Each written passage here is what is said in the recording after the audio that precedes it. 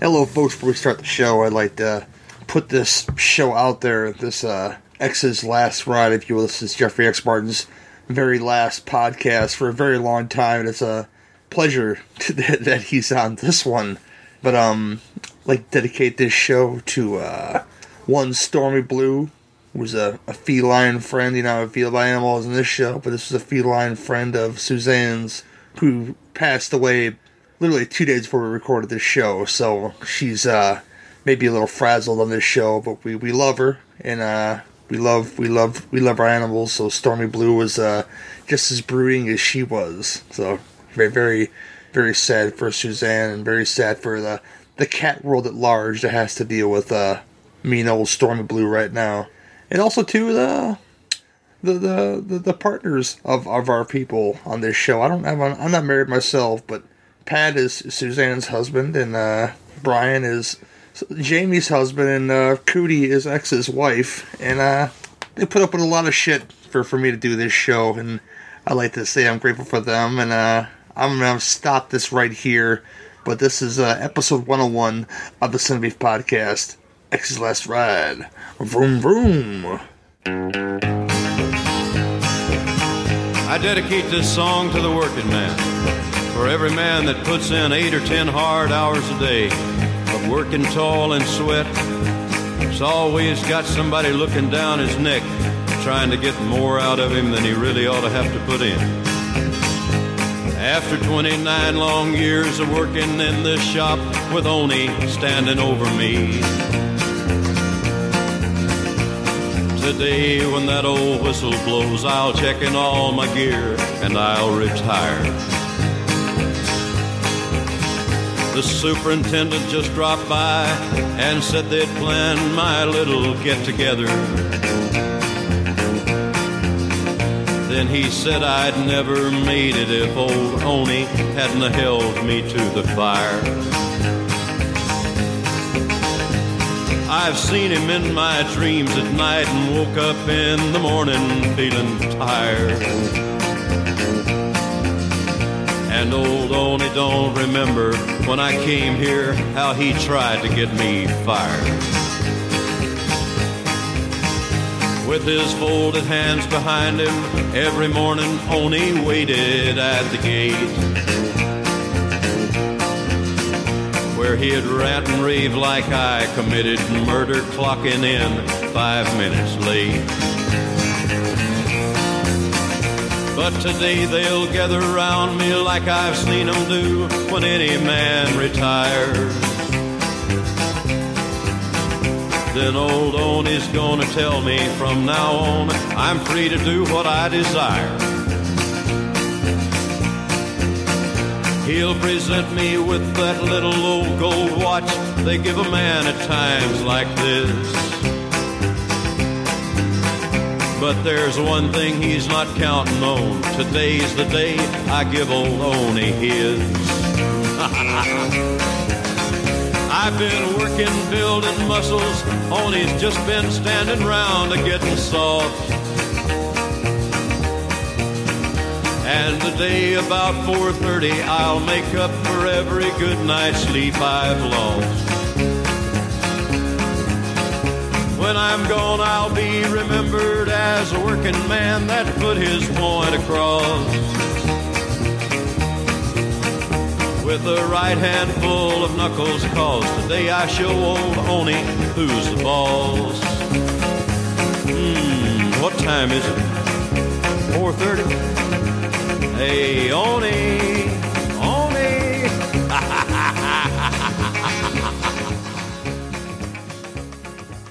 Hello, folks. Welcome to another episode of Cinebeef Podcast. I am one of your hosts, Gary Hill, feeling under the weather a little bit, but I'm here for you guys and my co-hosts. With us, as usual, is Jamie. Hello. I am under the weather as well, but in a different way. I'm just under it as in it keeps piling on. That's. Let me tell you, it's cold here, but we don't have any snow here. It's a real strange Well, we got animal. flurries last night. Yeah, a little bit of flurries. That's about it. Yeah, it's wet and nasty, and I mean it's snowing, but it's wet snow, and it's just it's cold. Like the wind will cut right through you. I bet. You can hear it whistling around the side of the house, which I love. We have a guest Brian has a friend who comes over and brings his son, and it freaks his son out every time when you can hear the wind howling around the side of the house. I think it's fantastic. I love it. Just tell him it's Cthulhu coming. You be being a good boy, huh? You know? Oh my gosh. And also with us is Suzanne. Greetings. Also not feeling the greatest. Yeah. Something in the air. Something else too. It's a... Yeah. I don't want to bring it up. Only if you want to, okay? No, I'm working my way through it. Gotcha. Suzanne lost the buddy. I'm just going to leave it at that, okay? We've all been there. If you follow her on Facebook, you've seen it. So, we'll leave it at that. And yeah, I'm just starting to think that shooting Jim Beam was not a good idea. Sorry, guys. And with us, the man with the hour, the man with the power, too sweet to be sour. Miss Jeffrey X. Martin, how you doing, sir? You know what? I'm not under the weather, but I'm fucking over it. It's cold and not snowing. And it's like, just do something besides be gray outside. So that's where I'm at. I don't mind the cold. As long as I got a shovel, and you know, that's nice. Oh man! But I'll start the show the same way we start every show and ask X what he's been watching. Finally checked out 3 billboards outside Ebbing, Missouri, and that's a hell of a thing, isn't it? Wow. Oh my god. I fucking love that movie. I was blown away. Sam Rockwell just floored me in that movie. Right? Isn't it amazing how you hate every fiber of his being in the beginning of that film, but then by the time, or at least I did, by the time I get to the end, I love him. And I'm like, how the fuck did you do that? It is such a complete character arc, and that's what I loved about that performance. Just complete turnaround and wonderfulness. So yeah, that's really good. And then on the opposite end of that spectrum, our good buddy James Peter Cox introduced me to a snake movie from 1974 called Fangs. Oh, I know that one. What the fuck is that? That's nice. Some weird shit. Les Tremaine plays this dude named Snakey. And he loves snakes, and of course he flips out. And once he starts killing people, he just pushes their cars over the same cliff. Same shot? No, but it's like he'll keep... Like, by the end of the movie, there are 7 cars over the same cliff, and they're all like piled on top of each other. He just chose that cliff. Someone might notice. You would think, but no, nobody notices a damn thing, and it's friggin' hilarious. So yeah, if you can find that, check that shit out. Is Snakey a plumber? Because that would make sense. No, he's just a guy who owns snakes. And guess who else is in it? Fucking Marvin Kaplan. The voice of Top Cat. Nice. I love when voices from cartoons show up and shit. Like Frosty the Snowman and Microwave Massacre is quite magical. It's right? Amazing. And then I've spent a lot of time watching, all 9 movies for this show, so holy shit. I fit other stuff in myself too, but Suzanne. Well, I finally sat down and watched the remake of Murder on the Orient Express because I love the old Agatha Christie movies. And I have to admit, Albert Finney was just not a good Hercule Poirot. And I'll be honest, Kenneth Branagh, not a good Hercule Poirot. But he's got like that tri-level mustache, which is amazing. I know, it would be the mustache that was epic. It was an epic mustache. But I'm watching this and I'm like, I almost need subtitles. I could not understand every other word that came out of his mouth. And it was good. It was less boring than the original. But it just missed something for me. I really wanted it to be spectacular because I really wanted to see a good adaptation of that, and I did not get it. And not to mention, as X said, watching the movies for this, and I've watched most of them with Pat, who loves the ones that I hate. So that was an adventure. And that's pretty much, I've just been, like I said, watching all of these. Watched Blood Beach with the NFW crew the other night, and I forgot how damn boring that was. It really is. But what a box art. Oh, yeah. The poster, definitely better than the movie. But like I said, that's pretty much been it. Just haven't really been watching too much lately. Fair enough. Jamie. Okay, well, just one more note on Three Billboards. Real quick. Of course, people have been talking about that film a lot, and deservedly so. And of course, I watched the Oscars, and I was very pleased that Frances McDormand and Sam Rockwell walked away with Oscars for that, because I think they both deserve them, like, no question. I've never heard anyone say anything about Caleb Landry Jones, and I really loved his character in that film. And it wasn't a big character. He was the advertising guy. But I've liked him. Like, he was in things like Antiviral, and of course he played the brother in Get Out. So he had 2 really good movies last year. And there's in particular the hospital scene where Sam Rockwell is in the hospital and his face is all bandaged up, and Caleb Landry Jones is in the same room, and he doesn't realize who it is. So he goes over and starts talking to him, and you just see the look on his face is so sweet. Like, he just has the most caring, sweetest look on his face as he's trying to comfort this person he doesn't know who it is. And even after he finds out who it is, and this guy is the same guy who had just thrown him out of a window, which is why he's in the hospital, he still is compassionate. That just melted me. It was insane. I can't even tell you how much I love that movie. Oh my God. Other than that, we watched Veronica, because that film has been going kind of viral. Like, everyone seems to be talking about it, and I kept seeing all these posts about how it's like the scariest movie ever, So I said, okay, well, let's check it out. And of course, it's from the same guy who gave us Rick, and you can definitely see his style in the film. I think, and which is funny because I didn't realize that it was him at first. And when the movie started, I'm like, God, this reminds me so much of Rec. But then I was like, well, it's probably just because it's a Spanish horror film. Like, maybe that's why it's stuck in my head. No, it's the same guy. I do think it's really good. Like, it's done really well. It doesn't do anything new, though. And I don't really feel like it's all that scary because we've seen it all before. But I do think it's really well done. I just don't see anything all that original about it. Yeah, I started it, and I just haven't gotten around to finishing it. Well, for people out there who are curious, I would say it's definitely worth a watch. I just don't think it's all that groundbreaking, or groundbreaking at all, really. But it was good. It was definitely good. It didn't keep me up at night, though. And we occasionally, we try to find things on Amazon Prime. Like, we'll just kind of wander through and pick random things. And there was this movie that was on Amazon Prime called Dead Time Tales, and it's marked as a 2018. And I was like, oh, okay, well, I've heard that title before, but not this year. So we started, Brian was like, well, let's watch it. So we started watching it.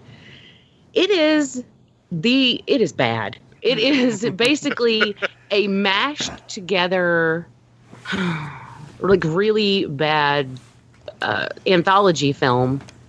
But all of these were made in 2001. Like, all the segments were made. This is not a new movie. I don't know if it has just never been released before or if it got a new release. I have no idea what the history is behind it.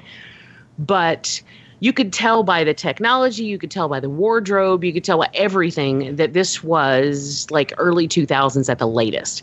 And plus Brink Stevens is in it, and she doesn't look like she looks now. So I was like,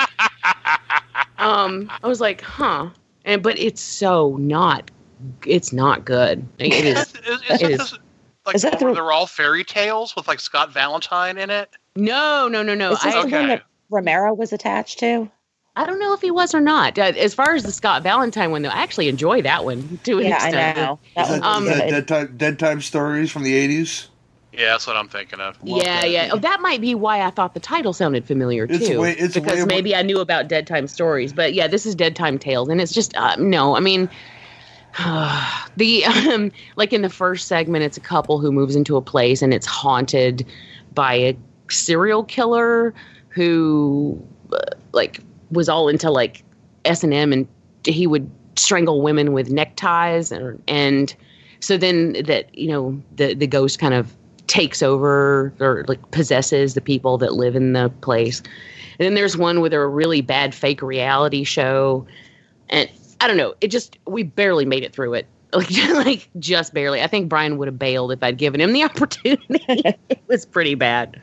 And then of course movies for this and then our we've been continuing through our old crap. And yeah, Brian was like, he's like, look, I don't know if I can keep this up. I'm like, okay, well, maybe we'll have to switch out how we do it, because we've been going straight through like the 50 pack. That takes a toll after a while, because some of them are classic. Yes, they do. Yes, they do. Some of them are good, but it does tend to take a toll. So I said, well, maybe we'll start mixing them up. Like maybe after this 50 pack, we'll jump to the alphabet proper. Once we get through the A's, we'll go back and squeeze in another 50 pack or something like that. I don't know. We've got to fix it, because it starts to get depressing. It's like, here's White Zombie, and here's something of the Wasp Woman. And, you're like, ugh. Yeah, I mean, we just watched, like, The Terror, which was interesting because it was Jack Nicholson's first starring role. Yep. And there are actually quite a few people in that or connections with that. Francis Coppola was on the production team. So it was, it had some interesting connections. I think it had like 5 directors at one point, if I remember correctly, the Corman documentary. I believe it. We watched Swamp Women, which is Roger Corman joint, and it's exactly what you would probably think it was. But that's fine with me. I actually enjoyed that one. But they're just all over the map, and it starts to get depressing. So anyway, that's that. Well, I watched 3 billboards as well, and I won't add too much to it besides the fact that I was surprised that Mac's mom showed up from It's Always Sunny, and she emoted, and that's different for that character. And I know it's not Mac's mom in 3 billboards, but still, it's Sam Rockwell's mom, and she actually did some crying after he got the shit kicked out of him, and yeah, watch the movie. It's really good. Oh my God, that scene where he goes to the bathroom and she is like, she's like crying and she's like, "You're my baby boy." I mean, it was breaking my heart. I'm just like, God damn it. And then, I want to watch it again. Jesus Christ, that movie is so good. Yeah, I'm going to watch it after we're done with this podcast. I've been wanting to see it. I just haven't gotten around to it yet. I was going to watch it Monday while I was laid up with a cold, but I'm like, I'm going to fall asleep anyway, so I may as well watch Murder on the Orient Express. Speaking of another movie that it's like an emotional K-hole in my voodoo K, I guess. I made the mistake of watching Wonder, and when I say a mistake, I mean mistake of I'm going to get into this movie and I shouldn't turn it on. It's about it's similar. Well, it's very similar to Mask in a lot of ways. To the Cher one, to where the boy had genes from both of the parents, that he was born deformed, so he had to have multiple surgeries just to see and to hear and stuff. And so this is about his first trip into public school, and of course, kids. Newsflash: kids are assholes to different people, but of course it's very inspirational. He ends up getting friends, yada yada yada. Julia Roberts is not bad in it, and that's hard for me to say because I don't like her in many things. Owen Wilson still can't emote, but he plays the dad in that movie, But there's that. Even as Eli Cash, who's one of my favorite Wes Anderson characters of all time. He can't emote in that movie, but that's because he's high as hell the whole movie, though, supposedly. So I guess that's why he can't emote in that movie. So they give I guess Wes Anderson wrote an excuse why he can't emote, because he's so high on mescaline and shit. So there's that. And then there's an amazing film I watched called Coco that everybody should see. If you guys were on the fence about Coco, it's a great film. I've watched it twice since I've got it. I keep hearing that. It is delightful. And Not that you watched it twice. I keep hearing that it's good. You can hear watch it 4 times, but I'm sure I'll watch it again. If you guys didn't know what it was about a little boy, Miguel, who wants to be a musician, but is forbidden in his family because long ago his great-great-grandfather supposedly ran out on the family as a musician, and ever since then, work and not music has been forbidden in their family, and so he takes it upon himself to go discover his roots through a ghost world because he steals his great-great-grandfather's guitar and strums it inside of his memorial temple, and he goes to like this world where he meets all of his dead family, and then it gets really dark, and then it has a really sad but good ending to it, and I really I think it's great. Coco is amazing, and Pixar knocks it out of the park again. They can do no wrong most of the time, unless they're willing to play on your emotions. Like I was discussing with X about the movie Up, which she's never seen before, but them first 10 minutes up, y'all, it slams you with a lot of emotions.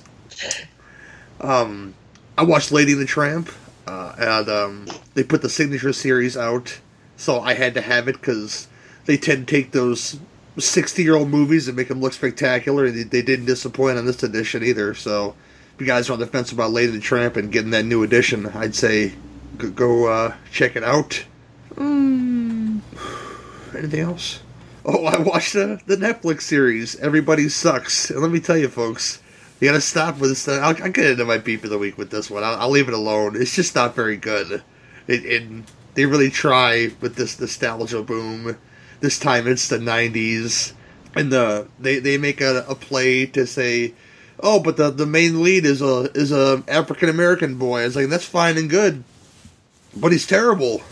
And the girl he's after who loves Tori Amos, so she must be a lesbian. You know, shit like that really grinds my gears. You know, and of course the 9 movies for the show. I watched all 9 as well. I think one of them twice, but it's all a blur at this point. I know my talking points, so we'll go with that. And I'll lead into our beef bitches and mashed potatoes. Okay, who gets the burly beef? I ordered barbecue beef. I think that's mine, but I didn't order fries. Barbecue beef. Mine's the Chicken Deluxe. Okay, who gets the burly beef? I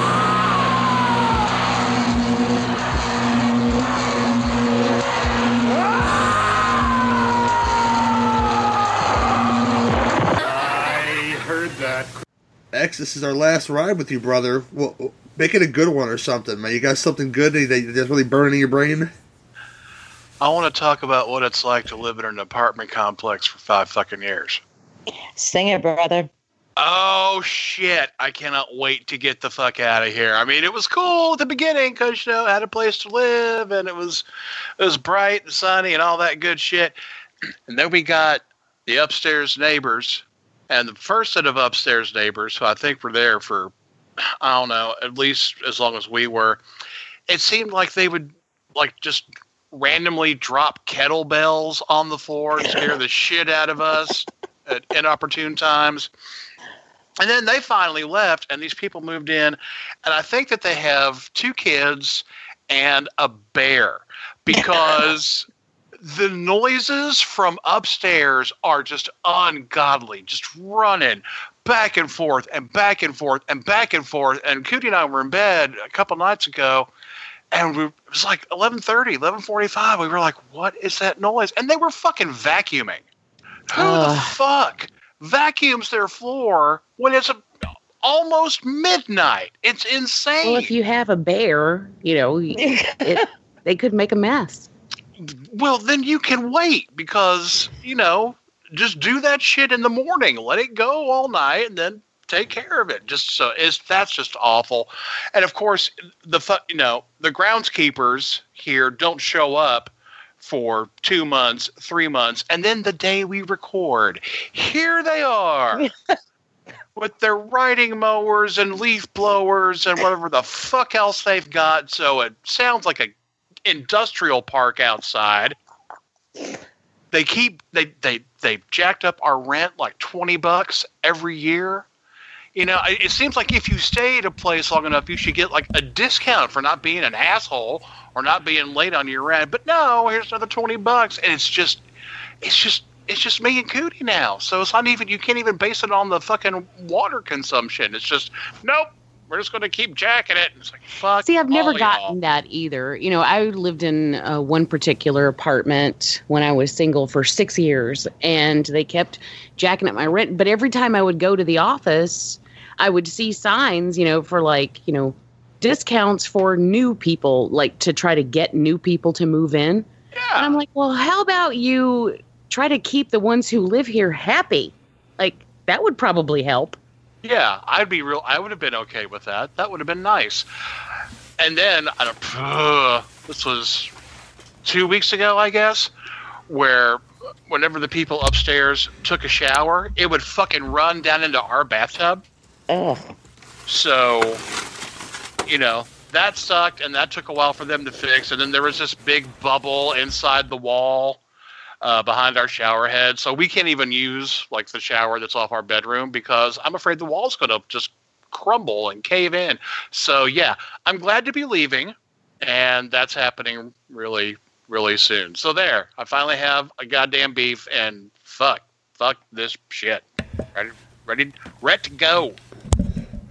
Make sure they know about that bubble because... they know about it. Cause okay, they've come in I was going to and say, tried because you don't want them to try to charge you for it when you move out. Oh, no, because it took them 2 weeks to fix it. Even the guy the maintenance guy was like, wow, we really dropped the ball on this, didn't we? And I was like, yeah. yeah, you kind of did. Ass. I want to comment on the vacuuming thing at 11:45. Maybe it's some weird housekeeping foreplay that you don't know nothing about. Everybody has a kink and everything, and maybe theirs is the sound of the vacuum cleaner. Well, I mean, if you're going to have somebody dress up in a French maid outfit, they've usually got a fucking feather duster, not a Hoover. It's the more industrial one. There you go. It's hardcore shit. Steampunk maid fetish, and the guy is wearing the French maid outfit, and he's very hairy, I'd imagine. And Get the attachments, Francine. Yeah, apartment living sucks. I could not wait to get out of an apartment and into a house, so I'm not sharing walls with anybody. oh my gosh. Suzanne, what's your beef, girl? Just haven't got it in me this week. I understand. No fighting from Suzanne. Jamie. I don't think I really have one. I had something last night. I know I did, and then I have forgotten what it was. So I do that a lot. Like I'll in the middle of the week, I'll be like, God damn it, and then I forget what it is. But wait a minute. Yeah, we were watching I got it. We were watching a YouTube channel, and they were talking about Tencent, this company that is basically designing digital contracts for parents to negotiate with their children video game playing time. And I'm like, what the fuck? And I'm like, what the fuck is that? It does not require a fucking contract. It requires fucking parenting. This is how it goes in my house. Can I play my video games? No. There you go. Done. That's all the negotiating that you get. Or can I play my video games? Sure. Whatever. If you're done with your homework. Yeah. I mean, what the fuck is happening that there are parents out there who are going to negotiate a contract with their child over playing video games? I don't asshole understand. Kids. What happens? See, the more fun part of that conversation would be what happens when there's a breach of contract. I'd say he loses a pinky. Yeah. Well, then they're gonna have to take him to small claims court. It's beyond ridiculous to me, and it angers me that people have. And I'm not saying everyone, obviously, but that there are people out there who have so little control over their household that they have to enter into a written contract. That is insane. Insane. Well, they keep naming these kids Tyler, Taylor, and Madison, so that's them white problems. I mean, I ain't got them problems, I'm trying to think of what would have happened if I had taken this idea to my parents. Like, have said, what about we negotiate a contract? Okay, after I got up off the floor. Yeah, pretty much. They would have said, how about no? I mean, it just, I don't understand. It pissed me off. It straight up pissed me off that this is even a thing.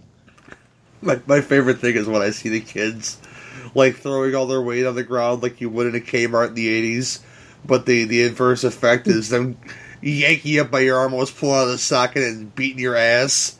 They just sit there and stare at them and say, "Come on, we gotta go. Come on, we gotta go." And I would just leave them there in the aisle and say that. Let me tell you, one of my favorite things ever. When I was a kid, I was about 8. My best friend and I and her grandmother were at a store, and she started to pitch a fit. And she was a little spoiled by her mother, but her grandmother didn't put up with that shit. Old school. So we were in a store, and she wanted something, and she grabbed onto her leg. Like, just grabbed onto her grandmother's leg. Her grandmother kept walking.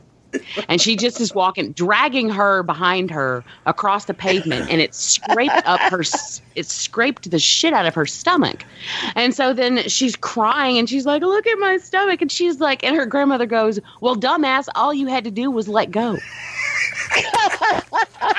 And that was the best thing I have ever seen. Oh my gosh. I'd imagine it was. Because it's fucking true. Yes. She didn't do anything to her. Man, oh man. I'm going to laugh about that all day now, see? Oh, anything else, Jamie, you want to get into? No, I'm just, that just blew my mind. Because what the fuck? Man, fair enough. Like I mentioned, I watched that show, Everything Sucks on Netflix. I'm just sick of the nostalgia boom for the sake of the nostalgia boom. I can't blame it all on Stranger Things, but I could blame part of it on Stranger Things. And this show is a '90s thing, and it's stuff I grew up with, and stuff I've had thrown in my face by these talking head documentaries and all this stuff. And it's nothing new that you're learning, except for having a show about it. And I love how Netflix does those open-ended endings to their seasons by saying, "Guess what? It's coming back." I was like, it might not be if nobody watched it. Because I hear they didn't renew the Defenders. That's a Marvel property, so it wasn't very popular, I guess. And I hear they're not going to renew it, so they may not renew this show either. And they left it very open-ended at the end, because I finished it all because of the guys from The Deuce told me that they really liked it. And I said, okay, I'll stick it out, because they're only like 27-minute episodes. They're not 1 hour long or anything. And I stuck it out, and I was disappointed. And I'll leave it at that. What else? There was one more thing. I read a story about something, but damn, that's oh yeah, I don't forget about this. We had a rock station. It's still going right now until Saturday at midnight, called The Loop, 97.9 The Loop. And if you guys don't know what that is, you guys might know what that is, because that was the home of Steve Dahl, who was notorious for his disco demolition night, where he put disco records in the middle of Comiskey Park where the White Sox play and decided to explode them real good and be a hillbilly and whatever. It just seemed like a real bad idea. But that guy in that station became famous because of that particular disco demolition night. Well, I love when people complain about, it's like, oh, I've listened to him for so many years and this and the other. Like, if you listen to them lately, because they really dropped off the map as far as their programming quality. This is a classic rock station who is only aware that there's only 2 Aerosmith songs in their whole catalog. Yeah. I can vouch for that. See? But it just dropped off in quality, and I can see why they got bought out by a Christian station, which is strange to have that high on to be that high on the FM dial. But this classic rock station got bought out by a Christian rock station or something, or Christian station. I don't know. I doubt it's going to be like, hymns and sermons on Sunday. Joel Osteen. Phew. You're going to burn eventually, buddy. I'll tell you right now, Joel. Right down into Hades, I'm sure. But, Yeah, and we have another classic rock station that's much, much better. 97.1 FM The Drive, WDRV, which you guys can go to listen to on the internet if you guys would like to listen to that station. It's available for free streaming on the internet. And they put a lot more deep cuts on their station, and I appreciate that. And there are more than 2 Aerosmith songs, and more than 2 Led Zeppelin songs, and more than 2 of this songs, and they haven't quite lost their way yet, let's put it that way. So all you people that are mourning for the Loop, I know it's been a 40-year institution in Chicago, but get over it. There's going to be another station that pops up that's going to be better than the Loop. You'll discover that. You'll like it better. Because let me tell you, folks, besides the Alice Cooper they play on Saturday night, they play his show on Saturday night, I believe, which is fine. But that's syndicated everywhere. You don't need to listen to that there. I only feel bad for Mancow because he doesn't have a Chicago home anymore because he got dropped by them, obviously, and he's a nationally syndicated show, the Mancow's Morning Madhouse. If you guys ever listen to that, I feel bad for that fella because I enjoy listening to him, and I would, besides listening to the podcast that he releases after the show, I would like to know that at 5:30 I could go find that someplace else. But I might be able to do that now because, yeah, Christians had to have an outlet for their stuff, and that's fine too. But, well, that's fine for them. It's not fine for me. But I'll leave it at that. Don't mourn for the Loop because they suck now, and all their good DJs that they lost from the alternative rock station are going back to the alternative rock station, including Tim Version, who you don't know any of these people are, but he was big. He was a big DJ on Q101 when I was listening to it way back in my late teenage years into the 20-aughts, and he kicked out the jams, and I really enjoyed a DJ that could do that cared about the music, and some stations don't even have DJs anymore. Tom Petty wrote a song about it, and it's quite profound. But I'm going to leave it at that. Sorry. Does anybody listen to Dee Snider's House of Hair? I used to love House of Hair. Good show. Yeah, I listened to that. I got to look for it because Dee, that's about the realest motherfucker on the planet. I got to meet him once, and real cool people in every sense. But yeah, today, what's today? It's 11 o'clock in the morning where I am, noon where Jamie and Jeff are at. But we're gonna do X's retirement show proper by doing films that we love that other folks hate, and films that we hate that everybody else seems to love, and then end it out with a nice ribbon on it with a film that we've referenced on this show the most, I think. Even when these guys weren't here. Being Raising Arizona, a film we all love. I can't wait to get into all these, because there's going to be some... I got a feeling there's going to be some clashes. But I think the best way to do this is to go boy and girl, because, America. But we'll get one female's perspective on their picks, and then one male's perspective on their picks, then take a break, and then we'll come back and do 2 more, take a break, and then we'll do the last film, of course. But I think we're going to start with Suzanne when we come back for the break. See you guys soon.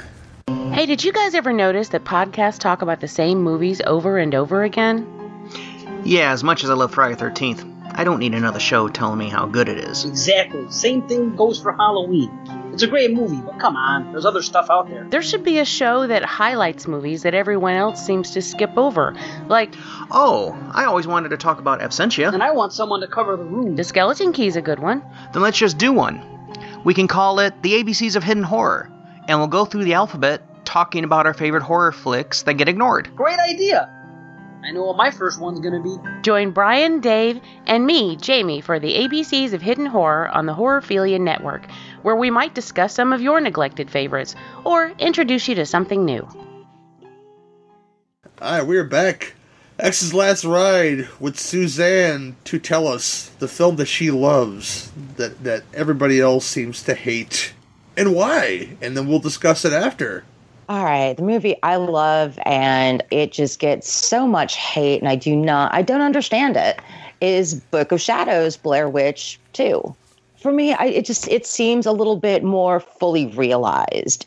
I like the way that the town is depicted, and everybody is trying to, get a piece of all the tourist money. And, you start playing around with stuff and bad things happen. And I guess I've always I just think this one had a little more depth. I like the actors better. I like the story. I mean, I can't take anything away from Blair Witch Project, but I mean, let's be honest. There are some moments in Blair Witch that get really, really draggy, dry, kind of boring, walking around the woods. And in this one, it just starts off immediately. You've got Jeffrey Donovan, whom I love from Burn Notice, so that's might be a little biased here, leading this group into the woods. One of them is, of course, you got to have your Wiccan, you got to have your medium, plus your filmmaking, writing. What word am I looking for? People. Yes, thank you. And they are recording and wake up in the morning and everything is torn up. And as they go back and try to piece together what happened the night before, and everybody seems to be a little possessed by the witch. So I'm just going to kind of leave it at that. I just think it's a much better movie. I enjoy the hell out of it. I can't count how many times I've watched it. The story is just really good. Okay, I'm going to ask Jamie, does she love or hate that Blair Witch 2 movie? I love it. And anyone who listens to the ABCs of Hidden Horror will know that we covered that show on the B episode. And after we did that, surprisingly, we got a lot of people coming out of the woodwork talking about how they really liked it, which surprised me because up until that point, I'd only ever heard people bash it. And I didn't get that. I didn't understand it because there are a lot of themes that are covered in this film that I really enjoy. The whole perception is reality thing, I think, is brilliant. And to me, now I know that we can only judge a film on what we get, and that's true. However, if we ever were able to get a director's cut of this film, one, it would be very different, and I think it would be so much better. This is an example of the production company barreling their way in and making all these decisions, even down to the opening song, which he wanted to use witchcraft, and they said no, like the Frank Sinatra, and they said no, and so they ended up using Marilyn Manson. However, that's one change that I'm okay with, only because it really puts me in the mindset whenever I go to watch that film and the Marilyn Manson kicks in. I'm immediately transported back to the time period, and I love that aspect of it. So I don't have a problem with that at all, but that's just an example of how it would be different, and it wouldn't include all those crazy, shaky, flashback nuthouse scenes, which I think kind of drag it down. I don't think it's necessary. There are things that I would change about this film. There are things that I want what the original vision was, because I think it was a more cohesive story. But I'm still happy with what we did get. I think it's really interesting. I love the fact that it's very self-aware, in that, it's actually about the hype around the film itself, which really did affect the people of that town in real life. So I think that's very cool. I don't know. I love the whole, the S-Rever thing. That's really fun. And the fact that you can go, and when you're doing the S-Rever thing, you can actually go through and see the little messages in the film, like just the little, what am I trying to say? Like subliminal messages within the frames of the film. There are some performances in this film that I really enjoy as well. And when, what's her name? The wife, the researcher, Tristan. Yeah. When she does her bit at the end where she starts to like go nuts and they're kind of chasing her and then she ends up getting hanged. I love her through that whole thing. I just think she's fantastic. So, yeah, I'm right there with you. I love this movie. I actually enjoy it more than the original by quite a bit. So I have no complaint about you picking this film. Yeah, for me, I like the first one. Don't get me wrong. But for me, it gets very boring. And this one just keeps you rolling through what's going on. Get sick of Heather Donahue just screaming fuck all the time. Which is kind of what it boils down to me after watching it so many times honestly, the first time because I saw Blair Witch in the theater, I was not that, it didn't scare me, not even a little. And the only time it has ever been able to scare me was because I watched it at home. I turned out all the lights and I was high out of my gourd. And that I had to create the atmosphere basically to make that film scare me. Yeah. And so I went to the theater to see it too. And when I went, I was shocked. There was we hit a matinee and there were a bunch of families in there with kids. I'm waiting this. And as Jamie said, when she's running around screaming fuck all the time, I was waiting for someone to leave. Nobody left. Because white people. That's why. And yes, they were. It was in a white trash part of town where the theater was. So nice. Oh, but Jeffrey X, what do you think, sir? Love this movie. Love it. I love meta movies anyway. I mean, if you can catch me off guard and give me a good mind fuck, if it's a good mind fuck, then I'm pretty happy. And so Blair Witch 2 makes me happy because I think it took real fucking balls to make a straight Hollywood movie about a low-budget indie film that recognizes the first movie as a movie, and then it takes it a few steps further. Yes. Because it would have been easy for a movie like this to just be a complete structural mess, but I don't think it is. I like how it fucks with time frames, and it expands on the original legend, which was, let's face it, sketchy at best. And it throws out some really great visuals. And I think people were pissed off that it wasn't a found footage flick like the movie before and the movie after. But I still think it works completely within the parameters of the franchise. You still get the Blair Witchy shit. You get the Stickman and you get Coffin Rock. But you also get this, fantastic reaction to the response that the original film elicited. I mean, fans are crazy. They are assholes sometimes. And we know this. And the movie illustrates this really, really well. So I like how it still manages to propagate the myth that the legend is true. But, it's a story about a story within a story. And it shouldn't work at all, but it does.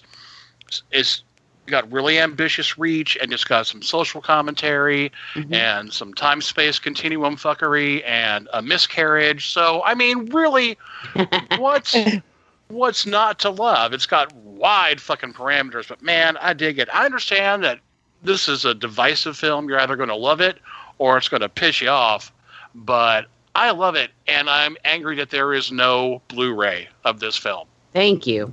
I'm hoping that they're trying to piece together the director's cut and then give us the Blu-ray. That's what I really want. That would be ideal. How many of you have, over the years, told someone to keep their motherfucking change? I love that scene. I love it. Kim Director is, she's amazing in it. She's so great. And I could look at her all day and be just happy. Oh, yeah, me. Yeah, I enjoyed this film much more than the first one, but I've told on a couple of podcasts, I think, about how I feel about that first one, about how me and my father went and seen in the theaters. Me and my father didn't go see much together in the theaters, and me and about the rest of the people in the theater just wanted their money back on that first movie. It was just, it had a great advertising campaign, which this one lacked, and I'm going to leave that first one alone, but I think the reason why a lot of folks didn't dig this one, like you guys said, because it wasn't a found footage film, and they were such found footage junkies at that point that they want to consume everything that was supposedly scary. And I'm sorry, people who love found footage. I'd say out of the 25 that I've seen, I'd say 4 of them are good, and Rex in there that are the good ones. And yeah, they're just. I'm sorry. Oh, I was just going to say, I mean, I find most, I I keep watching them, hoping that I'm going to see something good. But it just, for me, it seems like a bad excuse. Oh, well, we don't have to put anything together. We can just give a camera to everybody and do found footage. It's like no one puts any thought into actually creating a movie. It's just, no, we'll just give everybody a camera, run around. It's like, this is unpopular, but, I'm not a big fan of Gialli. But show me a good one, and I might enjoy it. I'll watch them if somebody highly recommends it to me, and there's a good chance I might like it, But it's really hard to find those diamonds in the rough for me in the found footage genre. What's funny is when this one came out, everyone was bitching that it wasn't like the first one. Then you skip ahead like 20 years, and everyone's bitching that the third one is like the first one. Yeah. And I'm like, what the fuck, people? What do you want? Make up your damn mind. And honestly, for the record, I liked Blair Witch, too. I did, too. So... It's like full circle. To me, I just think that this is a solid trilogy. I haven't watched the new one yet. Yeah. I haven't watched it either. If I can get it cheap, I'll get it and I'll watch it for sure. And but this one, like I said, the characters are a lot more fleshed out because they're actors and not, those folks were actors too, but I guess not as fleshed out.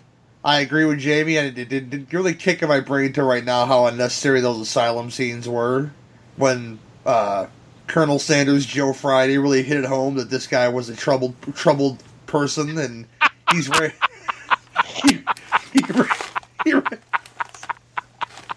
See, that's what I'm talking about. Ain't no goddamn Blair Witch! Really hit it home that he was a troubled youth, and he had these problems with his, whatever he's been inside, whatever they ate going on, putting some white goo down his mouth and shit. Gross. But I keep expecting him to say, oh shit, I lost it. God damn it. No, what the Germans got to do with it? Oh, yeah, the rest of the cast was fine, too. Sexy goth girl, disposable Wiccan girl, who nobody's more happy that she died than I was in that movie. It's just, she seemed like Wiccan to be, and I could be totally wrong about this ex, to be ironic, but, some of the shit she could be talking was true. I don't know. I don't follow that rhetoric, and so I couldn't tell you for sure. So if you're listening to the show and you are Wiccan, I apologize for my ignorance. So I'm not Wiccan, but I do think that maybe Persephone was the wrong goddess to try to invoke in that situation. But yeah, fun stuff. I love the stuff. Everything everybody else mentioned about the perception of reality. This stuff. Their vision of reality, which was not the actual reality, it was just a bunch of them just being stabby with each other, all ceremoniously, and running naked through the woods, which sounds like my kind of Saturday night, but without the death, and not me being naked, because that's gross, but other folks being naked, and me possibly viewing that, and again, I'll leave my clothes on, thank you very much, nobody wants to see my hairy ass back, I'll leave it at that, though, but yeah, Blair Witch 2, good time. I'm sure I'll dive into more when we can talk about Suzanne's next pick, which is the film that she hates that people seem to love. Suzanne, tell us all about it, babe. Avatar. This movie makes my head hurt. I've watched it with my husband, who seems to think, he's like, it's such a beautiful movie. I'm like, yes, but there's no substance. I've always referred to this movie as Dances with Smurfs in Fern Gully. And each of those movies did it much better. James Cameron, I just think, is such a gigantic asshole. It's like I can see him sitting in his screening room, jerking off to his movies, going, "Oh my God, I'm so good." I gave it like half a star because I really like Stephen Lang and I really like Sigourney Weaver. But visuals do not make a movie. If you're 5 years old, hell's yeah. But this is supposed to be this movie that took so long to make, because they were waiting for technology to come around so they were able to do it. And he talked about that so much. And, oh yeah, we had to wait for technology. Is there anything of any substance in this movie? Anything? I can't think of anything. And I've noticed in his movies, since I had to watch 2, Apparently, blue is his favorite color. Everything seems to have this blue wash to it. And I find his dialogue just to be silly and stilted, and his narratives are just monotone and boring. And when they were running through the trees, this one just started cracking me up. Every time they were running through the trees and they would light up under their feet, I got Billie Jean going through my head. I mean, seriously, when they were walking, it was like, do. I wish I'd thought of that. That would have made it better, maybe. It's not a good movie. And Pat has tortured me with this movie. Every time I would pick up my phone to make a note, he would pause the movie. It's like, oh, no, I'm not turning it back on until you put your phone down. If I would go to the kitchen to get a glass of water, oh, I'm pausing the movie until you come back. It took me 4 hours to watch this movie. I held it for 2 hours so he would not pause it again. I don't understand what people see in this movie. Like I said, it's all been done before, and I think Fern Gully did it much better. You say a more imposing villain in Fern Gully. I'll get into that when I talk about it for sure. I hate this movie. And on top of this, one of my friends, her ISP got hijacked because somebody was downloading Avatar, and she got like this $200 fine. And she's like, I didn't even do it. They finally traced it down, and it happened to somebody else that I know. They got a fine in the mail for downloading it, and everybody's just gone goddamn crazy over this. It's one of the reasons I hate it. I just hate it. I can't stand it. It makes my head hurt. End of rant. End of rant. Okay. X, what'd you think, sir? This was a first-time watch for me because I've been avoiding this movie ever since it came out. But no, they had to go and fuck that up for me, Suzanne. Sorry, X. I am flummoxed that this movie is the record holder for most money ever made by a movie worldwide ever. How does... This is a 3-hour-long Lisa Frank movie. It glows in the dark like the fucking Blacklight Alley fight in Batman and Robin. And the story is just a bunch of fucking unrelated mythology, just bollocks together from multiple sources, like some Norse mythology, some Native American mythology, and it's just full of third-rate Harry Potter creatures and terrible dialogue, and it's a dumbed-down version of the Force, and it's the Eloi voice versus the Morlock. It's the Christians versus the natives, and you've got main characters that have tails made out of Google fiber that can connect with other creatures. So you control. Are you shitting me? All of this, a fucking hour and a half of just bright colors and creatures about 2 steps below Gungans in design and range of motion. And then, like Suzanne said, it turns into like a shitty combination of Fern Gully and Chuck Norris's Forest Warrior. I wasn't sure you could get preachier than the Lorax, but this movie sure as shit does it. I got a concussion from all the fucking ham-fisting in this movie. I don't give a shit about the Na'vi. I give less of a shit about the humans. And this is just this... This is what Cameron thinks of as a morality tale. You know, just this big militarized Gaia storyline, and it's insulting. I mean, think about it. The big robot in the final battle has a big robot Bowie knife. The robot war machine with missiles and turret guns has a knife, like a fucking redneck Voltron. And that's pretty much all you need to know about Avatar. The character design is just awful. Everything is just so smooth and weird, and the environmental agenda is presented in capital letters. And like a lot of Cameron's movies, it's such a blanket story, you can put anything under it. Oh, save the rainforest, save the whales, stop fracking. It's whatever you need it to be. And that's got to be why it was such a hit, because when you don't have your own agenda to slap under it, this Avatar's bad. It's more than bad. It is fascinatingly bad. This is dirty diaper bad, where you're like staring at some terrible awful shit and you don't know how it got there because you don't remember feeding your kid anything like what you're looking at. Why is this purple? Why is it on fire? What is that smell? Where did that corn come from? We haven't had corn all week. And why the voiceover? Oh my God, fuck! We know what's going on. How could we not? You might as well have the cast just wearing T-shirts that say imperialism is bad.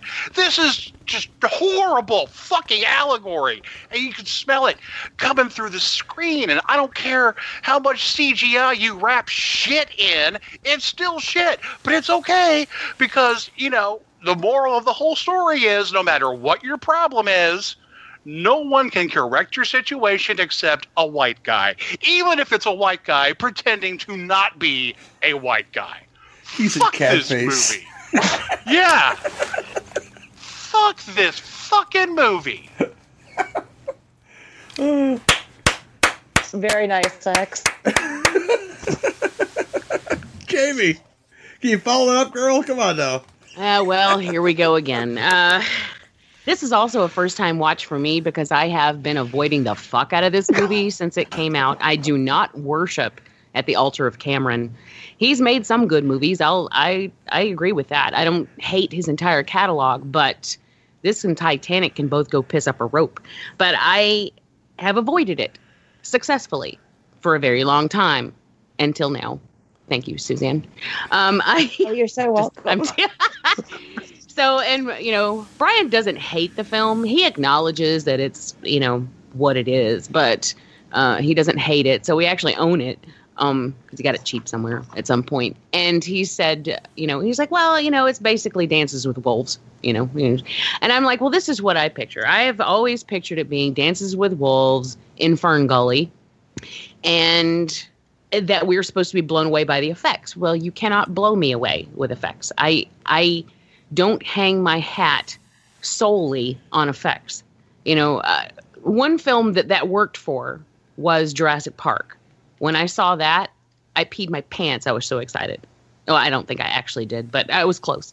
But it would have been a better story if you had. I know. That was also it also would have been more in character if I had. That was also a riveting story. I mean, a very good story, and their reactions to what they were seeing sold it too. That there's a completely different animal there, So by the time we got around to this, I was just like, well, you can't impress me with effects alone. I don't care to see effects alone. That's not going to do it. And so when we watched this, I discovered that, well, I was right.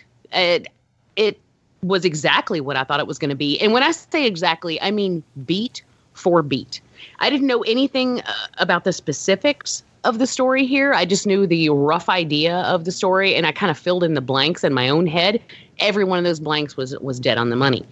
When he met her, and then she's taking him back to the village, and I'm like, oh, let me guess, her dad is the leader.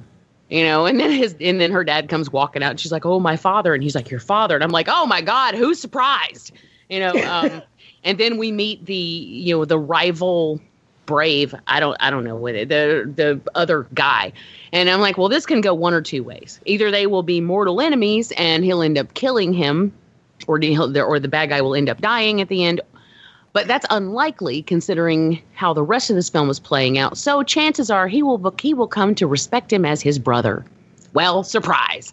Later on in the film, when we get those like weird rhino creatures, like the Deus Ex Machina, where they come running through the forest, and I was like, oh, I'm totally shocked. And Brian's like, what? You didn't see that coming, teasing me. He's like, you didn't see that coming. And I'm like, who didn't see that coming? All we heard about in the beginning was how ferocious they were and how thick their armor was. And then we magically don't see them for about 2 hours. Of course, they're going to come tearing through the brush at exactly the right time. If you don't see that coming, then you don't know how to movie. Apparently, Cameron knows how to movie because I guess from what we get here, it looks like he read a manual, because that's exactly how it seems. This is storytelling 101, but now he needs to read the revised edition because this is really old and out of date. And what kills me is how he has, 4 more movies coming for Avatar that he wants to do. And what the fuck are you going to do with them? Like, dude, do not tell me you expect all the people who poured out money to be blown away by these effects at the time, because, by the way, they're not all that astounding right now. And perhaps if I had seen it... I'm sorry, but if it was such a fucking advanced technology movie, then why are all the subtitles in papyrus font? Fuck you. At least it wasn't Comic Sans. Might as well be. One thing I have to say about the effects is I do think the backgrounds were beautiful. The actual jungle itself, that was very pretty. But the creatures, I just think they looked bad. They were shiny. I mean, they did not look good to me. As a matter of fact, like when I was looking at those like rhino creature things, I thought it was a step down from Jurassic Park. You know, because when we're watching the Apatosaurus walk across the screen in Jurassic Park, I feel like I can touch out and reach that skin. You know, here I just didn't feel that. Well, I mean, it was texture. Sorry. Yeah, it was definitely texture. There were texture problems here. And we spent so much time in the uncanny valley here, and I know that you can't help that. I mean, I know that even today, it's difficult. You can't really help that. But it just made it weird. Every time the Sigourney Weaver, or Grace's avatar, was talking, it just was so weird to me, because it's like her top lip was completely missing. I'm like, what? It just looked funny. I couldn't get completely sucked in, because every time I looked at them, I was aware that I was looking at something that wasn't real. And their skin looked like a bunch of, like if you put a bunch of now and laters in the microwave and just melted them. Yes. But, you know, so like I said, the story was beat for beat for beat exactly what I expected it to be. No surprises there. The one bright spot, I think, was Stephen Lang. He was he was way over the top as a villain, but that's not his fault. He did have some funny moments, like when he's on fire and he just kind of brushes it off. You know, I think that's kind of funny when he kicks through the door and he's like, "Masks on," you know, and he's just holding his breath and he's shooting after them. You know, I mean, he's a badass. You know, so that was something. But I mean, just something entertaining. I think as far as the narrative is concerned, it was you know. It was like we have good on one end of the spectrum and evil on one end of the spectrum, and never shall they meet. You know, because Cameron doesn't seem to understand that characters have nuance, or should. But yeah, I don't know what he plans to do with this and how he plans to fool the people into coming back in the theater. Because if any of those people who forked over the money the first time give one tiny iota about actual story, then they're not coming back, because there isn't one. And I hate to say this, but I think people will continue to go. I mean, maybe they will, but you know, that's their money, not mine, I guess. And there are people who do like worship at the altar of Cameron. I'm just not one of them. But because to me, it's films like this, and even films like Titanic, it was just he was so. I think your visual, which thank you for that too, of him jerking off in the screening room is pretty accurate. I do think he thinks he's the shit, and I just don't get it. Like, well, there's another movie coming up that has some similarities to me to Titanic, for instance, but it's like what he does, like the actual sinking of the ship in Titanic. Love it. I think that's some of the best cinema visually, you know, out there. But the rest of the bullshit going on around that, I don't give a fuck. And why are you making me watch 3 hours of it?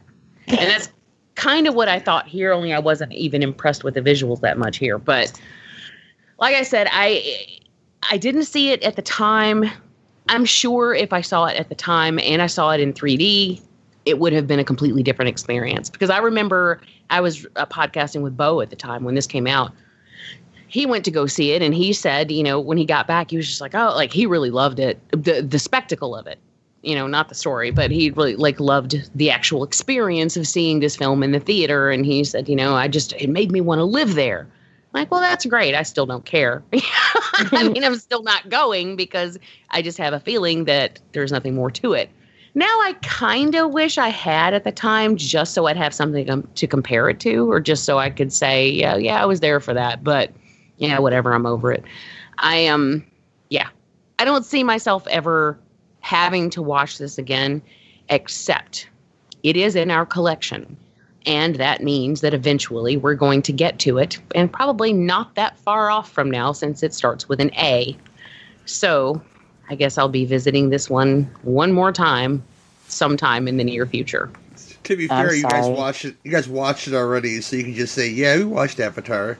And I was gonna see if we could get away with that, but yeah. Similarly, Suzanne, yesterday I got up to go to the bathroom, and Brian goes, "You want me to pause this?" And I turned around and said, "No." And he didn't, though. He's like, "Okay." Pat was torturing me too. Oh, I didn't even make my wife watch this movie with me because I love her. Yeah, me and Avatar and me, cat people wearing shirts so you know that they're human. Yeah, that was the thing in this movie. They wore shirts. That's how you knew which ones were the human cat people. I like it okay. I mean, like Suzanne said that they were really hard to make it visually appealing. A lot of blues, whatever, but a lot of stuff borrowed from other people. Like this is just Pocahontas with people wanting some weird ore that's worth a lot of money, and it broke the cardinal rule in my opinion. You made me dislike Giovanni Ribisi, and that's not nice. This is an actor that I've enjoyed since I was small. I mean, My Two Dads, way back in the day, he was always that guy that never quite got Stacey Keenan because Chad Allen was just hanging around. And, I felt for that dude. He was the Ducky Dale of My Two Dads. So I can relate to that to no end. And, yeah, they made me dislike him in this movie. Not even as like, oh, wow, he's this weird, this ruthless corporate stooge who wants his ore. It's like, no, the character just had no substance to him whatsoever. It's like, yeah, send the military in there. You got 1 hour to tell these motherfuckers to clear out. Like, no, it's just not good. He's just not good in that movie, and you made me hate him. And so, if there's a bigger fallacy that you ever pulled Jimmy Cameron, is that you made me hate an actor that I like in just about everything else that he's in. Even Ted, because he's just a man-child in Ted, but he's there. I mean, he has excuses. He's a mental case. This one's just, I'm a corporate stooge. Let's go get that ore. Come on, Stephen Lang. Get your robot men together. And I kind of liked the Bowie knife at the end when he had the Bowie knife, because I was like, this is my distinctive mech. Nobody else. What's the line? There are many like it, but this one is mine. This one is mine, yes. This is the one with the knife in case my gun fails. And, I thought it was a shame that Sigourney Weaver didn't hijack one and get into a fight with him just to relive that moment. Yeah. I made this post on Facebook about Sigourney Weaver being an alien sympathizer ever since her role in Alien Resurrection, which she sympathized with her alien baby ever since then. What the fuck is it with Cameron and mech suits? I don't know. I happen to enjoy the mech suits, though, as far as, as a concept. Because I played a lot of those games, or a lot of those tabletop mech warrior games when I was in my younger, more money-wasting gaming days. But, yeah, the film itself is just overly bloated and boring, and I hate the fact that he's waiting, speaking of mating, hubba with that tail sex with those animals. But, yeah. Making people wait. I'm sorry. No, what? I hate the fact that he's making people wait, for these sequels. The people that are waiting because of Star Wars franchise, this is not, and I don't think it has that kind of staying power to where, much like sci-fi on network television, I don't think it's gonna do so well. It would be like Valerian, which, you know what? That Valerian film is a pretty decent flick. Luc Besson, I think, did a really good job, but they gave him a whole lot of money to do it with, and that was their first mistake, was giving Luc Besson a whole bunch of movie money to make a sci-fi movie that nobody ever heard of. They had the same problem with John Carter for Disney, which is terrific. If you guys haven't seen it before, it made a lot of money overseas, but that was a sci-fi film that worked, but nobody went and saw because nobody knew what the fuck it was. But this made a whole bunch of money. But I don't fear for anything because Jim Cameron's probably richer than God by now. But I fear that it's going to be a big old waste of time for the people that are involved that are going to go see this movie, and the people that are going to be working on the set for this movie, and those female actors who want equal pay working on this movie. And I love, again, back to Frances McDormand, I commend you. Tell those bitches to read their fucking contracts. You're a god of a woman, Frances McDormand. But Avatar is it's visual, all up in your face, with not a lot of substance. And I feel sorry for I forget the actor's name, but he plays the robot voice nerd in Grandma's Boy, because he actually plays a pretty good part in this movie. Oh, Joel David Moore. David Moore, yeah. Yeah, he plays a pretty good part in this movie, I think. Whereas Sam Worthington is another one, and I'll get into when I talk about my movies, how an actor can be worthless. He's pretty worthless in everything. And he's in two failed Cameron franchises, in my opinion. He's in that Terminator Salvation movie, and he's in this one. And he sucks in this one too, people. Oh, what's his name? Sully? Or, Jake Sully. Yeah, Jake Sully, one word. Na'vi can't demote. Again, much like Owen Wilson, they can't demote unless they're sort of crying, but they only show tears sometimes. Only when beloved family members are gonna die. And yeah, her brother in this movie, he can just go piss up a rope, like Jamie said. He's just terrible. Just sticking his chest out like he's got some kind of muscle definition. Like, yeah, I'm the king shit around here. What you gonna do about it, Jake Sully? And they don't know that he's a human with a... I don't even know what the fuck to call these things. They're alive, but they're not alive. These fucking Avatar flesh suits. I don't know. But, yeah, it's not very good. I think we said a lot about this already. And I'm not going to sway you or whatever. If you like Avatar, I'm not going to say, you know what, you're stupid, because this isn't that kind of show. I would never say you're stupid for liking a movie, because I like lots of dumb shit. But apparently, millions upon millions love this movie. And Suzanne says, you know what? You guys are wrong. And so the rest of this cast. But I'm going to leave it at that. And I'm going to go into... I'm going to jump into my picks now. For my love and hate. Starting with the Courtney Solomon, Justin Whalen Slan, Jeremy Irons hamming up Dungeons and Dragons from the year 2000. Yeah, this movie right here. And I know what people are going to say. This movie's real dumb, and the CG looks like something less than Asylum with those dragons and stuff. And you are correct. But you know what? I love this film for the same reason why I love the Masters of the Universe films. That the actors within it are all in with this bad script and everything else. Because I think Jeremy Irons is and Bruce Payne, respectively, as Demodar, as his right-hand man who just beats the fuck out of everybody, are just over the top and really into their roles, and they know they're bad, but they're gonna play them, just like Langella and Skeletor. And I really appreciate about this film is that, and I think Justin Whalen is a classic,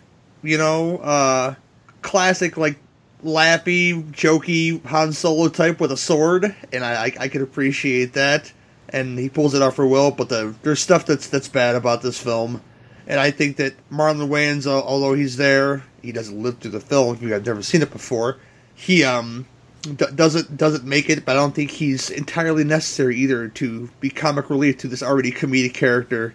But Thora Birch and Jamie Slayko, here he goes again. I think Thora Birch is one of those actresses who's just worthless in everything. I don't think I've ever seen a Thora Birch role that I have liked even as a kid when she was running around with a monkey in that movie with Harvey Keitel. I don't disagree. I think she's just worthless as an actress. I mean, I've tried to finish Ghost World like 5 times. I really wanted to like it, and I still haven't finished it yet. I don't think I've ever seen a role in which she didn't look like she was on the verge of falling asleep every second. Yeah. Even Hocus Pocus, a beloved childhood classic to most. She is easily the most worthless character in the entire film, and it's there. It's even as a child, she sucks. She sucks in this movie too. Why would you ride a dragon when wizards are throwing fireballs at these dragons and they're falling out of the sky? I know you're this wonderful sorceress with a staff and yada yada bullshit, and but there are literally an army of Sarumans in the other tower shooting fireballs at your dragons as they're falling from the sky. So you're a moron there, Queen Thora Birch, Queen of the Mages. There's a weird class system in this movie, in that you know the thieves are thieves and the mages rule all, whatever. But you know what? You get some good Bruce Payne stuff in this movie. You get some good Jeremy Irons in this movie. I really dig Justin Whalen. I tried to reach out to him to possibly come on the show to talk about this movie, because I think it'd be kind of great. And you know what? Richard O'Brien shows up in this movie, and I think he's pretty awesome as Xylus, the king of thieves. And but there's lots of stuff to hate, and I'm sure you guys are gonna know how much that freaking dwarf and that elf are worthless in this movie. But I'm gonna kick it to Jamie and ask her what she thought of 2000's Dungeons and Dragons. You know, this movie, I don't hate it. I probably should, but I don't love it either. It just kind of is. There are things that annoy me about it, but I don't think I wish it was better, because I do love D&D, and so it's not exactly what I would want from a D&D film, but I don't know. I just don't have massive hatred in my heart for it. I do own it, you know. And before I met Brian, when I was with Patrick, he was like, "Why?" And he was like a big D&D guy too, and he was like, "Why do you have that movie?" I'm like, "What are you talking about? It's Dungeons and Dragons." He's like, "Yeah, it's not good." And I'm like, "I know, but I don't know. I find it kind of entertaining at times. I can't really fall on one side of the fence, though. It just kind of is middle of the road for me. Like I said, there are things that I wish were better. There are things that kind of annoy me, but I don't think it's a piece of crap that a lot of people seem to think it is. That's my argument, basically. A lot of folks just despise it. I see it in theaters. I had a good time. Yeah, I mean, you know, you can have fun with it. It's like, here you go. Yeah, you can play with this. I'm tired of this toy. You know. Oh, Suzanne, I know she has some great stuff to say about Jeremy Irons' hair, and I'm sure she'll get to it right now. All about. Oh my God! From the time the movie started, and Jeremy was on screen, and his hair. Oh my God, his hair outacted Thora Birch. Because I agree with both of you. She is just like a non-entity for me. She's just kind of. I mean, I think that there was a plant in the corner that had more range than she did. But overall, I don't hate this movie either. It was fun. I had fun watching it. And like I said, Jeremy Irons' hair just outacted everything on the screen with him. And he was all in. I don't understand how they got the cast for this that they did. But yeah, it's a fun little movie, and I don't hate it. I think that purple-faced guy with the third eye had more acting range than Thora Birch in this movie. Yeah. That guy in the Thieves Guild with the sticking his tongue out and shit. You know? She is awful. Oh, that's another show altogether. Where I may actually finish Ghost World. We'll see what happens, though. Jeff I'm X. not all that crazy about Marlon Wayans. Again, yeah. I like him in general, but in this film, he annoys me. You know, it just seems like there's that two comedy reliefs, and like there should be like one sort of straight man and one comedy relief, but you have two comedy reliefs that are kind of clashing a bit. X, what'd you think, sir? You know, I have played D&D, I think, twice in my whole life. So I don't have a whole lot of experience with the game, but I know that if this movie were a game that I was playing, I would never touch a multi-sided die again. Because really, well, there it is. Here's what happens in the first 5 minutes of this movie. Somewhere in Cleveland, Simon Gruber and Mr. Freeze use the gravity drive from the Event Horizon to unleash Denver the Last Dinosaur, but that doesn't work, so Gruber goes before the Galactic Council to have Padme Amidala's power stripped from her. Meanwhile, Justin Long's younger brother and Loke Dog break into Weasley's Wizarding Wheezes and run into Magic Velma and Dumbledore, and then they make friends with Seamus Gimli, and yay, there's our party. What the fuck is going on in this movie? Thank God Richard O'Brien showed up to make it cool for just a little minute. I'll say this, Bruce Payne is as great in this movie as Thora Birch is terrible. It's like she got drunk, watched the Neverending Story, and said, fuck, I can do that. I think Justin Whalen played Jerry O'Connell very well. But Marlon Wayans is always Marlon Wayans. That's fine. It's just the low budget is really what kills this movie because, the dragons look like tub toys. Bad dragon dildos look better than the dragons in this movie. And I realize nobody sets out to make a movie like this, but Dungeons & Dragons feels like it was genetically designed to be shown on HBO at 4 p.m. every other day until the end of time. This is a movie where you can tell the bad guy by his lavender lipstick. That's some schlock right there. But, I don't know, it's harmless, and I can't say that for some of the other movies on this episode. But I still don't know what happened at the end. I don't get the ending. That was one of the lousiest setups for a sequel I've ever seen. What happened? What, the stone turning to sparkles and them all disappearing? I don't know. And then they all turn into fucking comets and zoom away somewhere. It's the end of Solar Babies, essentially, but without the deterioration. They're not doing hand motions in the water, Love will set you free. Oh, my God. Hey, we've got water now. Check it out, y'all. Let's go dance in the ocean. Oh my gosh. But this is where we take a break. No, I don't take a break. I gotta get my hate movie, which is kind of in a way a redemption movie, but not really because I liked it a little bit better. This is the Hell Night of emo films to me because it's still a shit sandwich, just not a soggy one. But and that's got nothing to do with the Linda Blair, mind you. It's just I don't think it's a very good movie. But my pick for the film that I hate, that everybody else seems to love, is another film from my I think it's 2001. So I was 20 years old when this came out. It's Donnie Darko, and my explanation for that is this is every kid that I hated in high school rolled into one.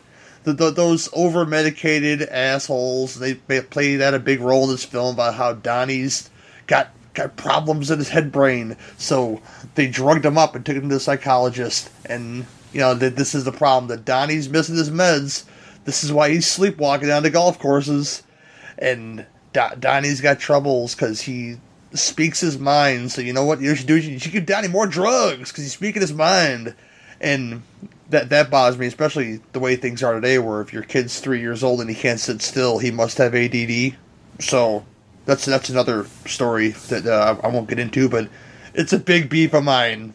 These parents over medicating their kids with these drugs, and this film really hits it home that Donnie needs these drugs. And I've had a lot of friends who parents took them to psychologists and they put a 14-year-old kid on Depakote, which is a very high psychiatric drug for people that a 14-year-old should not be taking, but doctors think it's okay. But that's a big part of this film. That's one of the big plot points that really bother me. Then you get into the aesthetics of the film to where Donnie may or may not be taking his drugs, so Donnie may or may not be seeing this magic rabbit named Frank who tells him when the world's going to end. But, so he's, I guess, living his life to the, not the fullest, but to the endest, until towards the end he realizes what time it is. Like, wait, fuck, we got 6 hours left till the world's gonna end. I gotta go do something. And then, more bad stuff with bad kids, and they talk about Smurfs and stuff, and that's probably a shining point of the film, where his Smurf theory, I think that's kind of hilarious. Patrick Swayze shows up, and he's like this evangelist of sorts, or motivational speaker of sorts, and this whole film is just Donnie who may or may not be foiling stuff at the school, including burning Patrick Swayze's house down and implanting child porn in his domicile, or unless the child porn was already there. I'd imagine that's something that Donnie supposedly did, and flooding the school, and doing stuff that an angry, under-medicated youth would do. And again, they really hit it home with that bullshit. But I really like that actress that shows up in things that as like the needy mother in this movie, Beth Grant.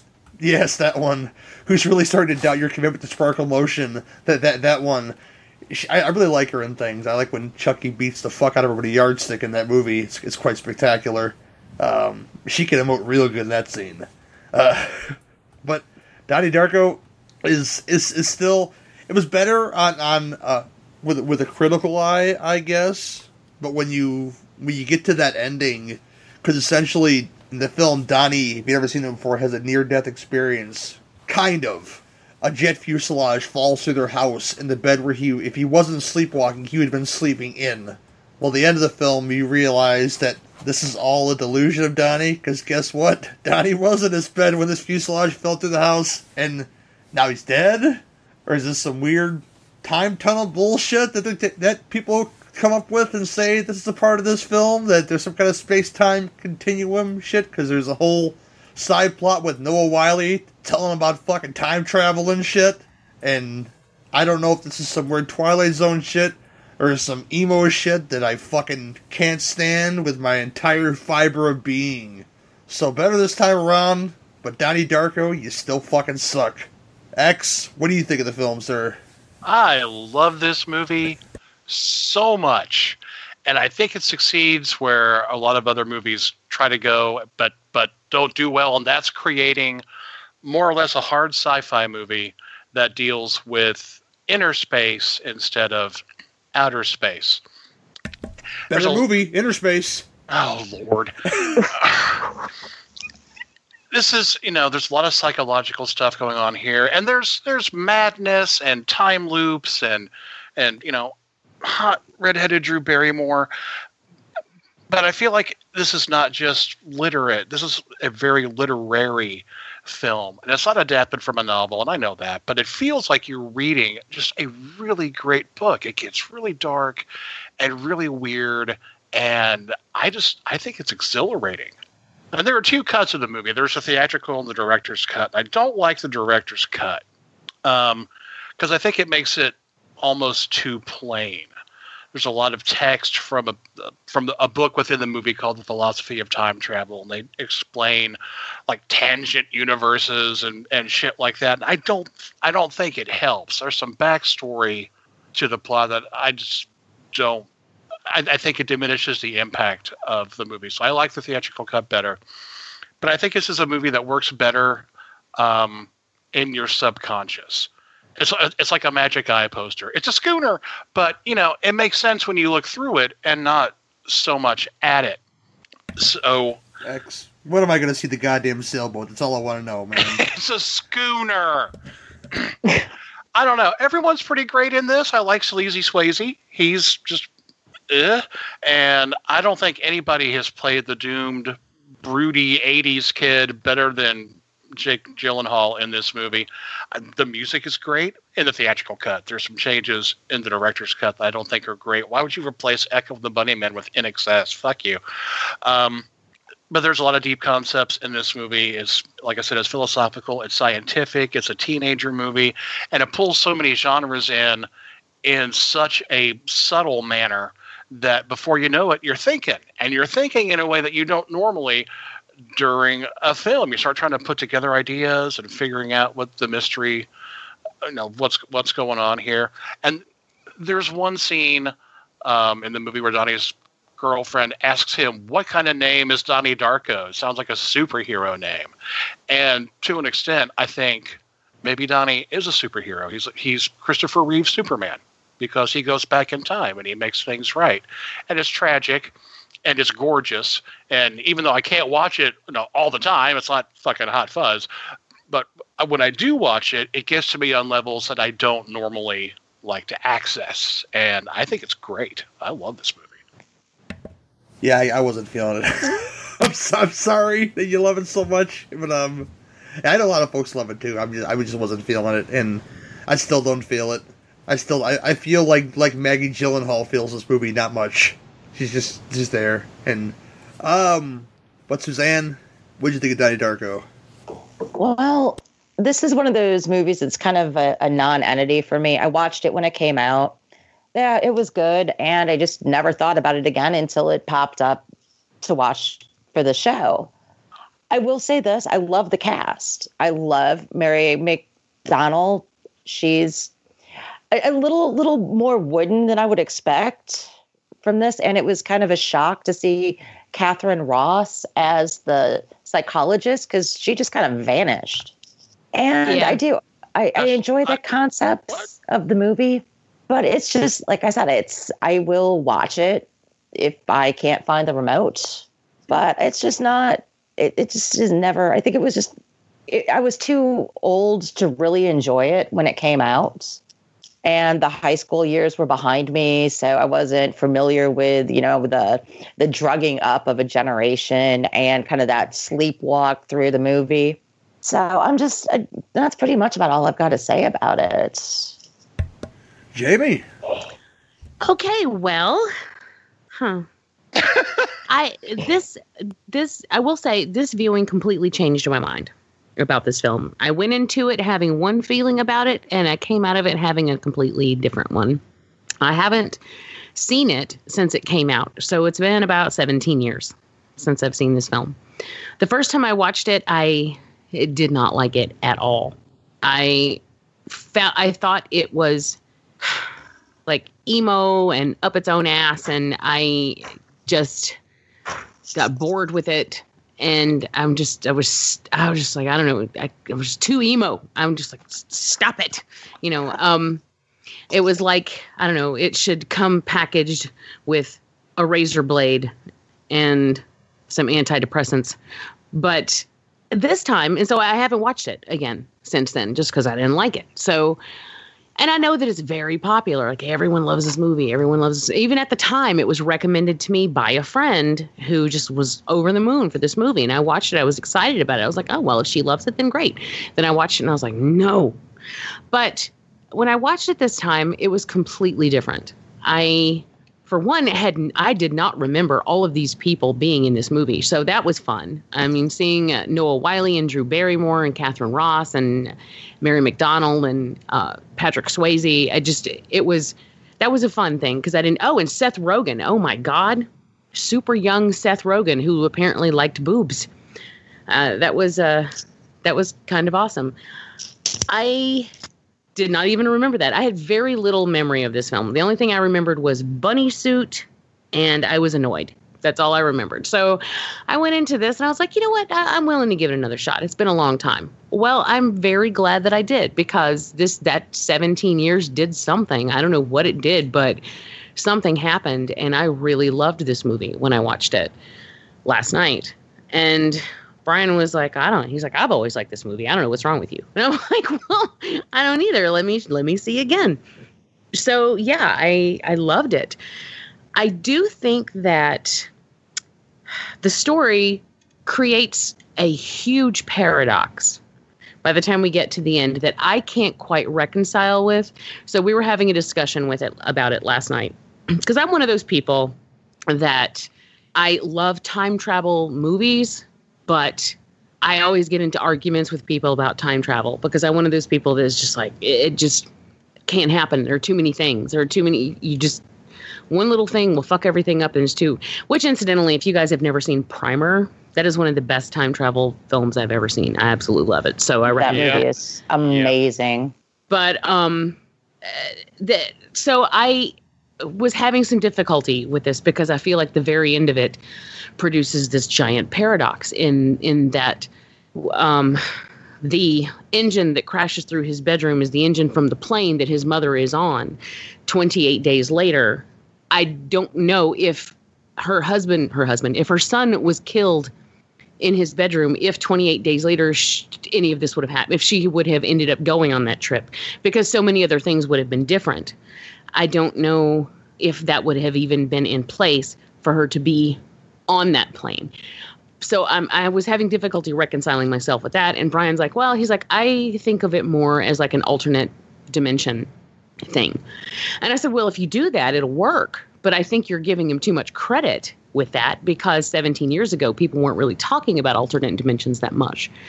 I don't think that's what he had in mind when he made the film.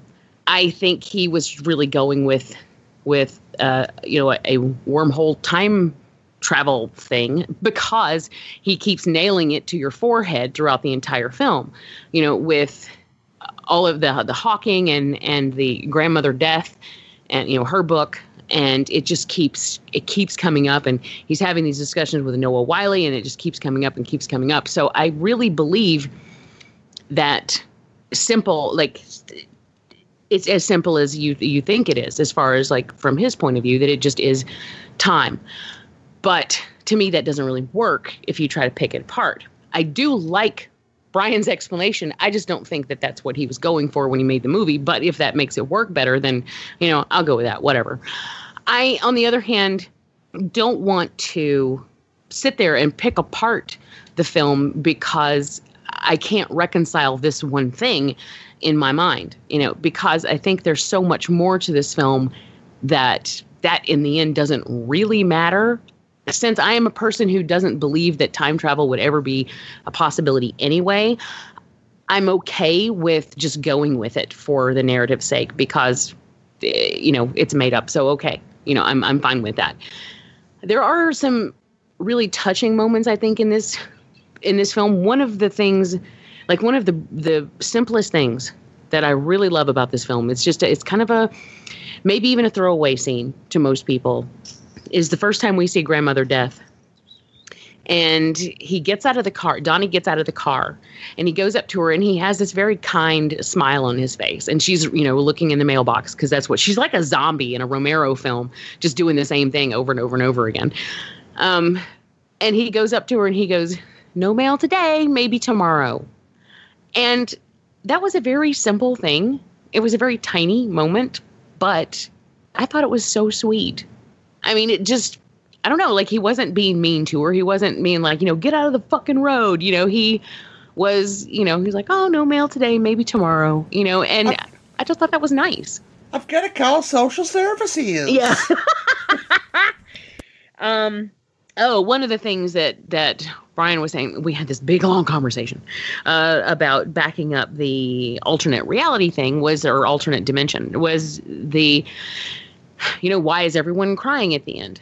If this is simply a time thing, why do we see these things where people seem to be like, well, Patrick Swayze is crying and Beth Grant is crying, and what's she crying about? And then the girl, the one girl who had a crush on Donnie Darko, she is, she has this look of peace on her face. And then the one that sells it for me is we actually see Frank, and he's laying in bed, and he's got the drawings that he did for the mask, and then he's got like the mold for the mask. And when we see him, he touches his eye. Like he reaches up and touches his eye, which of course is where he would have gotten shot later on. So, I'm kind of torn. I'm like, is this just an alternate dimension? Is this a time thing? But somehow it leaves a stain on when you go back and change time. It leaves like an impression, because we do get that moment at the end where Mary McDonnell and the girlfriend see each other, and there is some recognition there, but they don't quite know why. They just feel like they know each other or they recognize each other, but they can't place it.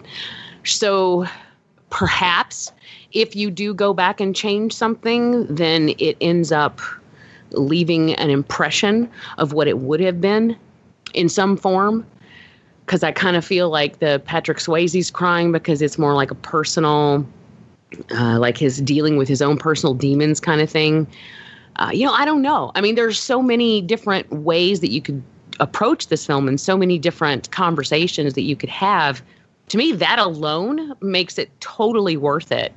And however you see it, like however you choose to see it as a viewer, whatever you take from it, I don't think it's wrong. I think that this is the kind of movie that I would love to sit down and talk to just like 6 different people with and get 6 different points of view. because I think that you can take in all kinds of different directions. And that's what makes me love art, is when you can do that. And it actually, it pushes conversation and it pushes thought. I think that is the hallmark of art. And I don't know what the hell was going on in my head when I saw this the first time. I really don't. I don't know maybe I was in some kind of weird place. Maybe for some reason I was closed off to it. I don't know. But whatever the reason, I am glad that I gave it another watch this time, because I've been missing out. And that was a lot. I'm sorry. No, that's okay. I wouldn't ask for opinions if I didn't want them. But yeah, that's it for my picks. And after this, I'm gonna pop open a beer and we're gonna get into Jamie's picks for her love and hate right after this. Are you tired of the same Hollywood crap? Do you feel like something is missing from your life? Are you looking for a podcast that covers all genres of films? If you said yes to any of these questions, then you should join me, Matt the Angry Ginger, on the Bad, the Weird, and the Cheesy podcast, where I will take you on a journey through the cheeseball films of all genres and hopefully sway you to the dark side. You can find the Bad, the Weird, and the Cheesy podcast on Podbean, iTunes, and you can also track me down on Facebook and YouTube by searching the Bad, the Weird, and the Cheesy podcast. Well, let me tell you something, brother. If you want the best wrestling podcast and film podcast combined together, you can only go to one place, and that's the Suplex. Whoa, buddy, what are you doing? What? What are you doing? I'm cutting a promo for the Suplex Multiplex, brother. Okay, first and foremost, terrible Hulk Hogan impersonation. Secondly, we can't do the Hulk Hogan impersonation. We scrap that. Bye. Alright, you see, I don't want to get sued. We've seen what Hulk Hogan's lawyers can do. So we just scrapped the idea entirely, just to be safe, and we're just going to go a different route. Like what? I don't know, how about Suplex Multiplex, the best of professional wrestling and cinema. You can find the show at suplexmultiplex.libsyn.com and at the freaking Awesome Network. That kind of sucks. Yeah. Hello, folks. Welcome back to the Beef Love and Hate episode. And we are up to Jamie now to tell us about the films that she loves and hates. Jamie, what is your love film that everybody else seems to hate? Well, mine is Survival of the Dead. And I know, coming out of the gate, I am the only one who is going to be on my side. And I'm okay with that. I have resigned myself to that years ago. But let's see. Here's a little bit of history. I love Romero. And like most people do, the original trilogy is very important to me. But on a very deep level, even, Day of the Dead was a film that affected me. I mean, just kind of like, it was almost unreal. To this day, I cannot watch that film if I'm going to be alone and if it's really late at night. It has to be under certain conditions that I can watch that film or I won't sleep. It scares the shit out of me. And I wrote an article about that years ago about how as a kid, like when it came out, it was all Cold War time and we were all, every time you turn around, it was like someone's going to drop a bomb on your head. And I was terrified. You know, I would go to sleep with, in tears because I was terrified that I was going to look up in the sky and see the bomb in the sky. And then, you know, I lived in Atlanta, in the south part of Atlanta, so I frequently heard gunfire and helicopters. So every night, like when I would hear something like that, I would think, oh shit, it's the zombies. So there was actually a period of time when I would sleep with my radio on in case there was some kind of emergency broadcast. I was kind of crazy. That film really fucked me up. So I have a quick question, quick aside. Did you have one of those weird caged boxes like Ann Margaret had at the beginning of Tommy? No.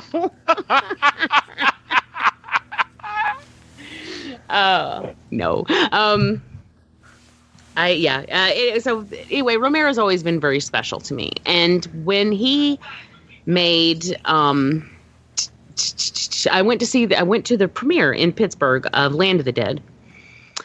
And so that was really fun because I got to meet him, and he was like, that was a big deal for me. And then when Diary of the Dead came out, I did not like it at all. I went to the theater to see it. I liked one character, and that was the same character that everybody likes, Sam, the deaf. What is he? Quaker or not? Amish guy. The deaf Quaker. And I didn't like it. I was disappointed. I was mad. I was angry. And so then when Survival came out, I don't know what it was about this film. But the first week that it came out, I watched it 3 times. And I was in love with it.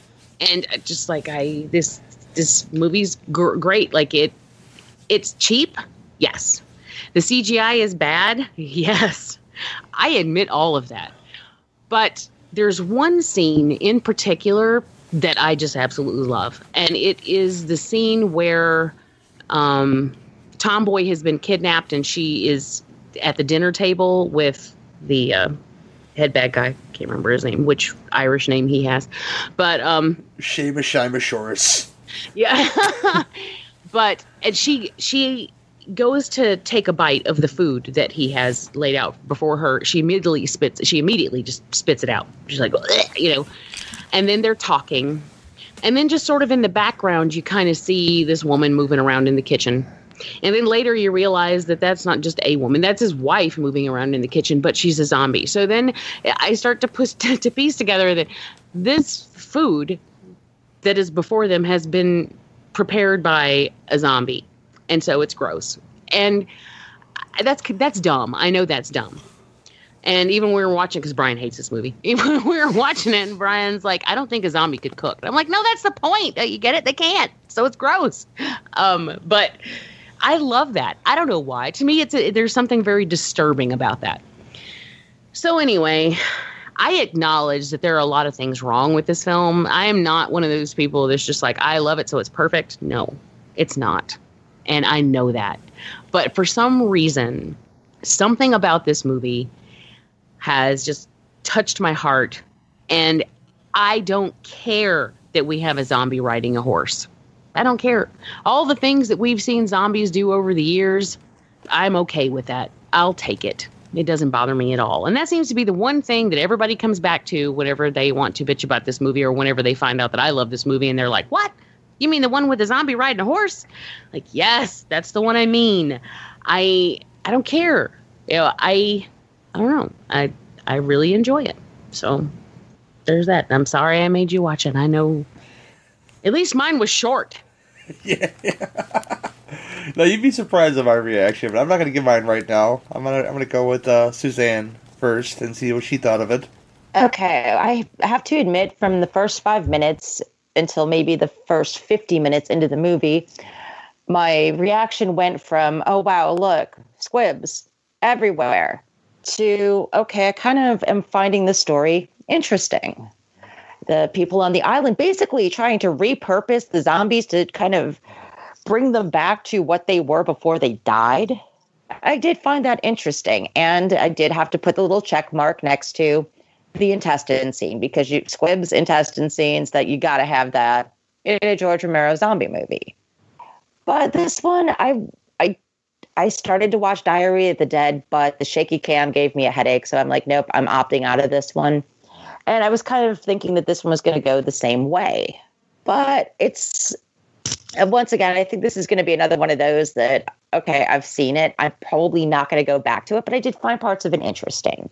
Yeah, of course, the zombie riding the horse, his wife in the kitchen cooking, the guy who was doing the mailman, but they were just trying to make them be what they once were. So I appreciated that part of it. But it's just, for me, it's always going to be Dawn. And Dawn was the one that made me a little freaked out to go to the mall. And Dawn was the one, I think it was like one of the first zombie movies I ever saw where, I mean, just the balls on gore really was in your face. So this one, yeah, I don't know if I'll watch it again, but I'm glad I did watch it this time. Fair wow, enough. Yay. Yay, exactly. X. Jamie, I love you and I respect you a great deal.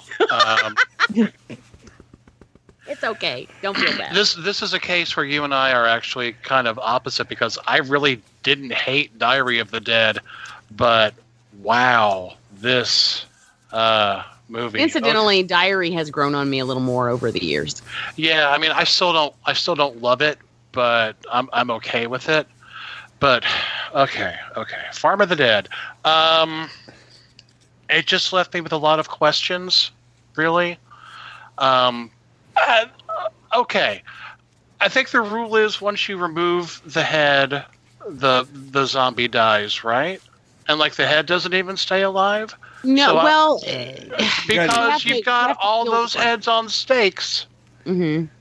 Well, if you look at Land of the Dead, Big Daddy he actually crushes a head when one of the zombies gets decapitated. The head's still alive, and Big Daddy crushes it, to put him out of his misery. So that's something that he has done in the past. Okay, that's good because I had forgotten that. I haven't seen. Well, if you look Land in years. If you look at Dawn, then them slicing off the heads seems to do the trick. We don't ever actually see any live heads that I can recall laying on the mall floor. So I think that might be something that he kind of added to the mythos in later installments. Okay.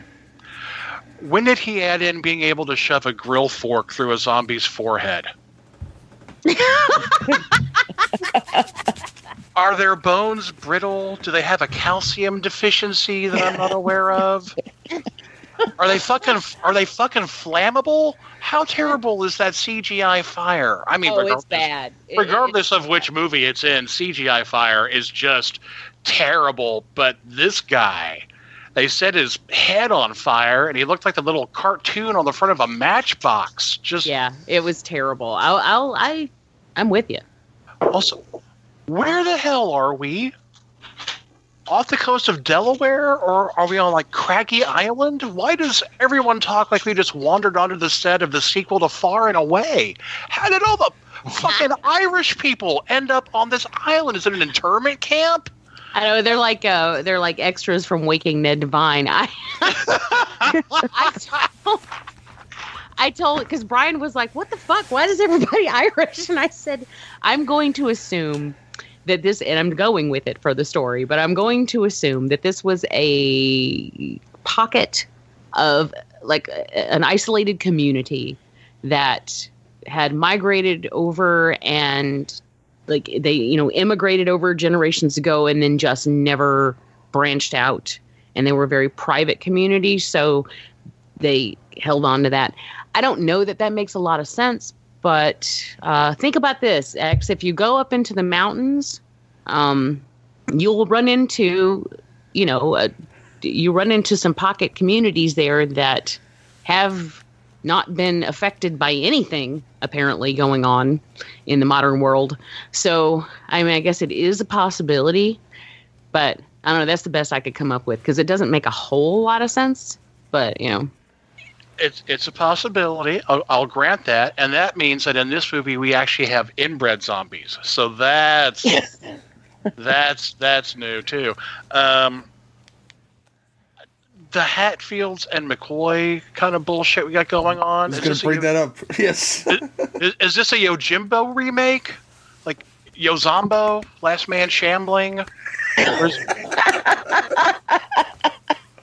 just a PETA film because we're training zombies to eat horses. That just leads to zombie horses. Who wants zombie horses? I didn't think I wanted zombievers, but let me tell you. Well, that's way different. Why are they trying to get the horses to eat potatoes or haggis? I don't know. Everyone here is Irish. Don't forget it. Why would you stick your hand into a zombie pen even if your sister is the zombie? Don't you fuckers watch movies? Don't you know what happens when you do that? So anyway, this whole thing just felt like, I don't know, a season 6 episode of Star Trek The Next Generation. The whole thing comes down to a dietary decision. And it's cloaked in this weird tribalistic bullshit and zombies trying to shoot each other, and it might have worked for the end of Metal Gear Solid 2, but it's shit for a zombie movie. It's just kind of shit for a movie. I don't know. I did not enjoy it. I'm sorry, and I don't argue with I don't argue with any of that. There are just things about, like, in the beginning when they have the kids. I like the theme of, you know, wanting to hold on to your family members regardless of what, or, you know, attempting to cling on to your society, like with the mailman chained to the. I mean, they're silly, yeah, but I like the idea. And at the end where we get the silhouette shot of the two of them trying to shoot each other, that is dumb as fuck. I love it, though. I do. I just think it's great. So, I don't know. I'm curious to see what Gary has to say. Yeah, because I'd rather watch Pollo Omega than watch this again. Well, Gary likes a lot of dumb things, and this is middle of the road, if that means anything to anybody else. As which I've never seen it before, but I liked the concept, okay, of these almost like feuding families, but in a way like one's running the zombie collection show, much like he's Christoph Waltz in Inglourious Basterds, just looking for the Jews, he's looking for the zombies, and just sniffing them out. You got zombies at your house, don't you? I'm gonna go up there and shoot your children. And you know, that part was probably the most devastating part of the whole film, was when the guy has his kids chained up upstairs, and they know they're in the house, and he doesn't want to tell them they're in the house. But yeah, it's probably the most emotional part of the entire film, because this is a whole lot of feuding. Like X mentioned, the Hatfields and McCoys thing, which you're not quite sure why they're feuding. I don't think maybe I didn't pay that close enough attention to it, because I was just waiting for more stuff to happen. And I'll tell you this. It does have a lot more zombies in it than a Walking Dead episode for the most part, and that works for me, but within the first 5 minutes you get that CGI head explosion, which I don't love, but I understand for budgetary reasons. I'm sure Romero had to cut some corners, because I'm sure people weren't foaming at the mouth to make Survival of the Dead. I just think that this film's biggest fault is it has too much going on. You have the soldiers coming in, mixed with this family feud, mixed with, you know, again, what Jamie said about them trying to keep their zombie counterparts alive in spirit as well as in physical form. I just think it's a big old mess of a movie, and not in a terrible bad way. If you watch it, you could say, hey, I saw Survival of the Dead, but I'll probably never go back to it again. And that's the way I feel about it. It's good enough, but I'll probably never go back. I'll watch Day of the Dead 100 times before I watch this one again. But it's good enough. If I had to rate it, it'd probably be a good 5.5 out of 10. I've seen a lot worse zombie films, because they're out there. They're out there in spades, people. That are worse. You could do a lot worse than Survival of the Dead. Trust me on that one. So the best advice I can give to you guys, if you've never seen it before, if it's at the low end of your list, just get it out of the way, just to say you've seen it, and, you know, tell us your opinion on it. I may be totally wrong on this, but, you know, check it out, and that's all I have to say, really, about Survival of the Dead.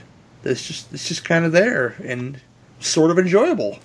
So, but Jamie, and this is going to be an unpopular thing, and I know John Cross is pressing me for information about who picked Evil Dead 2 as the film they dislike.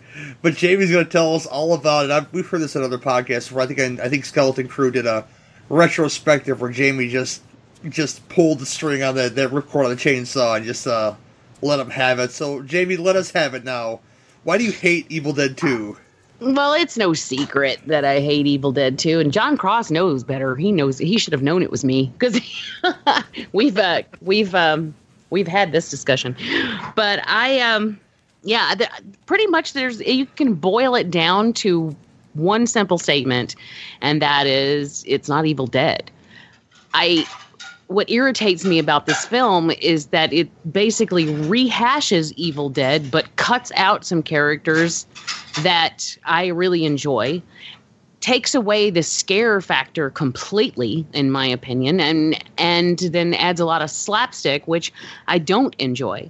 And then of course adds other characters, and some of the characters that they add, that's okay. I don't have a problem with that. But I think if he had left the first film as it was, and then used this as, because I just don't think there was anything wrong with the first one. It was low budget as fuck, but that's part of the beauty of it.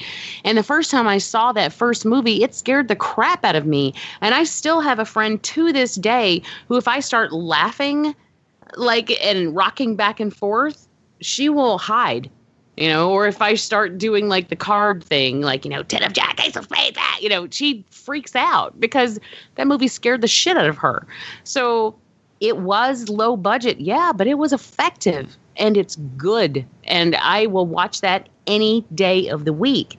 And then I was so excited when this movie was coming out.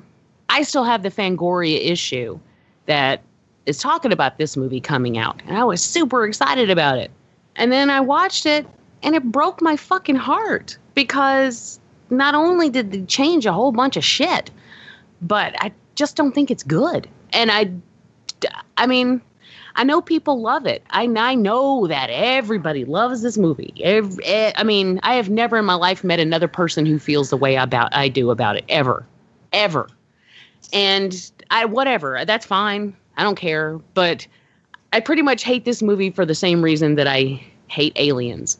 And that is because I feel like they took a perfectly scary, successful, really well done horror film, stripped it completely of its horror, and gave us something else that I just find annoying, and I get bored with it.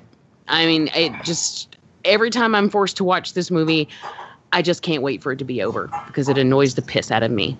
But I also don't like Dead Alive. So there's that. Maybe I don't know. Maybe that means something. Maybe that says something.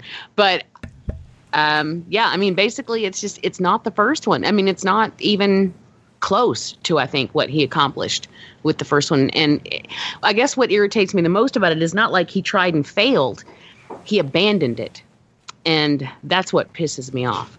It's like he had something that was not only perfectly good, it was amazing. And he turned his back on it. And that just makes me angry. But yet I really like Army of Darkness. So I don't know, go figure. How do you feel about Meet the Feebles if you hate Dead Alive? I never saw it. Oh, that's going to happen then. Happen. I love that movie. It was amazing. As a Muppet fan, I gotta love it so much. But, for Kick the Suzanne, what are your thoughts on Evil Dead 2? Okay, I actually saw Evil Dead 2 before I saw the first one. So, of course, out of the box, I love this movie. I love the gore. I kind of was into the slapstick. And then I saw Evil Dead 1 and realized that I was watching a direct remake with, I get the humor, but the slapstick I just find unnecessary. I am kind of a Puritan. I do like my horror to be straight horror, maybe a little vein of black humor through it, but this was just kind of it was just all a big gag. And I really don't like Army of Darkness. I just cannot stand that movie. But I totally understand Jamie's point and my love for it. As much as I don't like the slapstick, I still love the movie. I love the effects. I love the animals on the wall laughing and their heads twisting around. I love Henrietta. I just can't say how much I do love this movie. I agree that the first one is a true horror movie. This one, it does feel like it is definitely a step down, but I still enjoy the hell out of it. It's still one of my favorites. Even when I was, growing up and even into my 20s, didn't have anything to do for the weekend. I just go rent Evil Dead and Dead by Dawn. That I would watch them 2 or 3 times a piece over the weekends. So I do understand your points, but I think I would probably feel a little stronger if I had seen the first one before I saw the second one. Yeah. Jeff. Okay, I have a story. I'm old, which means that I got to see this in the theater. And this was back when I read not only Fangoria, but our local newspaper every day. So I knew Evil Dead 2 was coming out. And I also knew that it was being released unrated because, fuck the MPAA. So there was an advertisement in the movie section of the newspaper at my favorite theater, which is now sadly defunct, but it said call theater for showtimes and didn't say what the movie was because they weren't allowed to advertise unrated movies. They did the same thing for Dawn of the Dead back in 78. So anyway, I put two and two together and I called the theater. I'm like, hey, you showing Evil Dead 2? And they're like, maybe. And I'm like, okay, what time might it start if you were? So they told me, and I just went. I just went that night. I fucking hated it. God damn. I was 17, and I thought I knew things, and I didn't understand what the hell Raimi was doing with this sequel.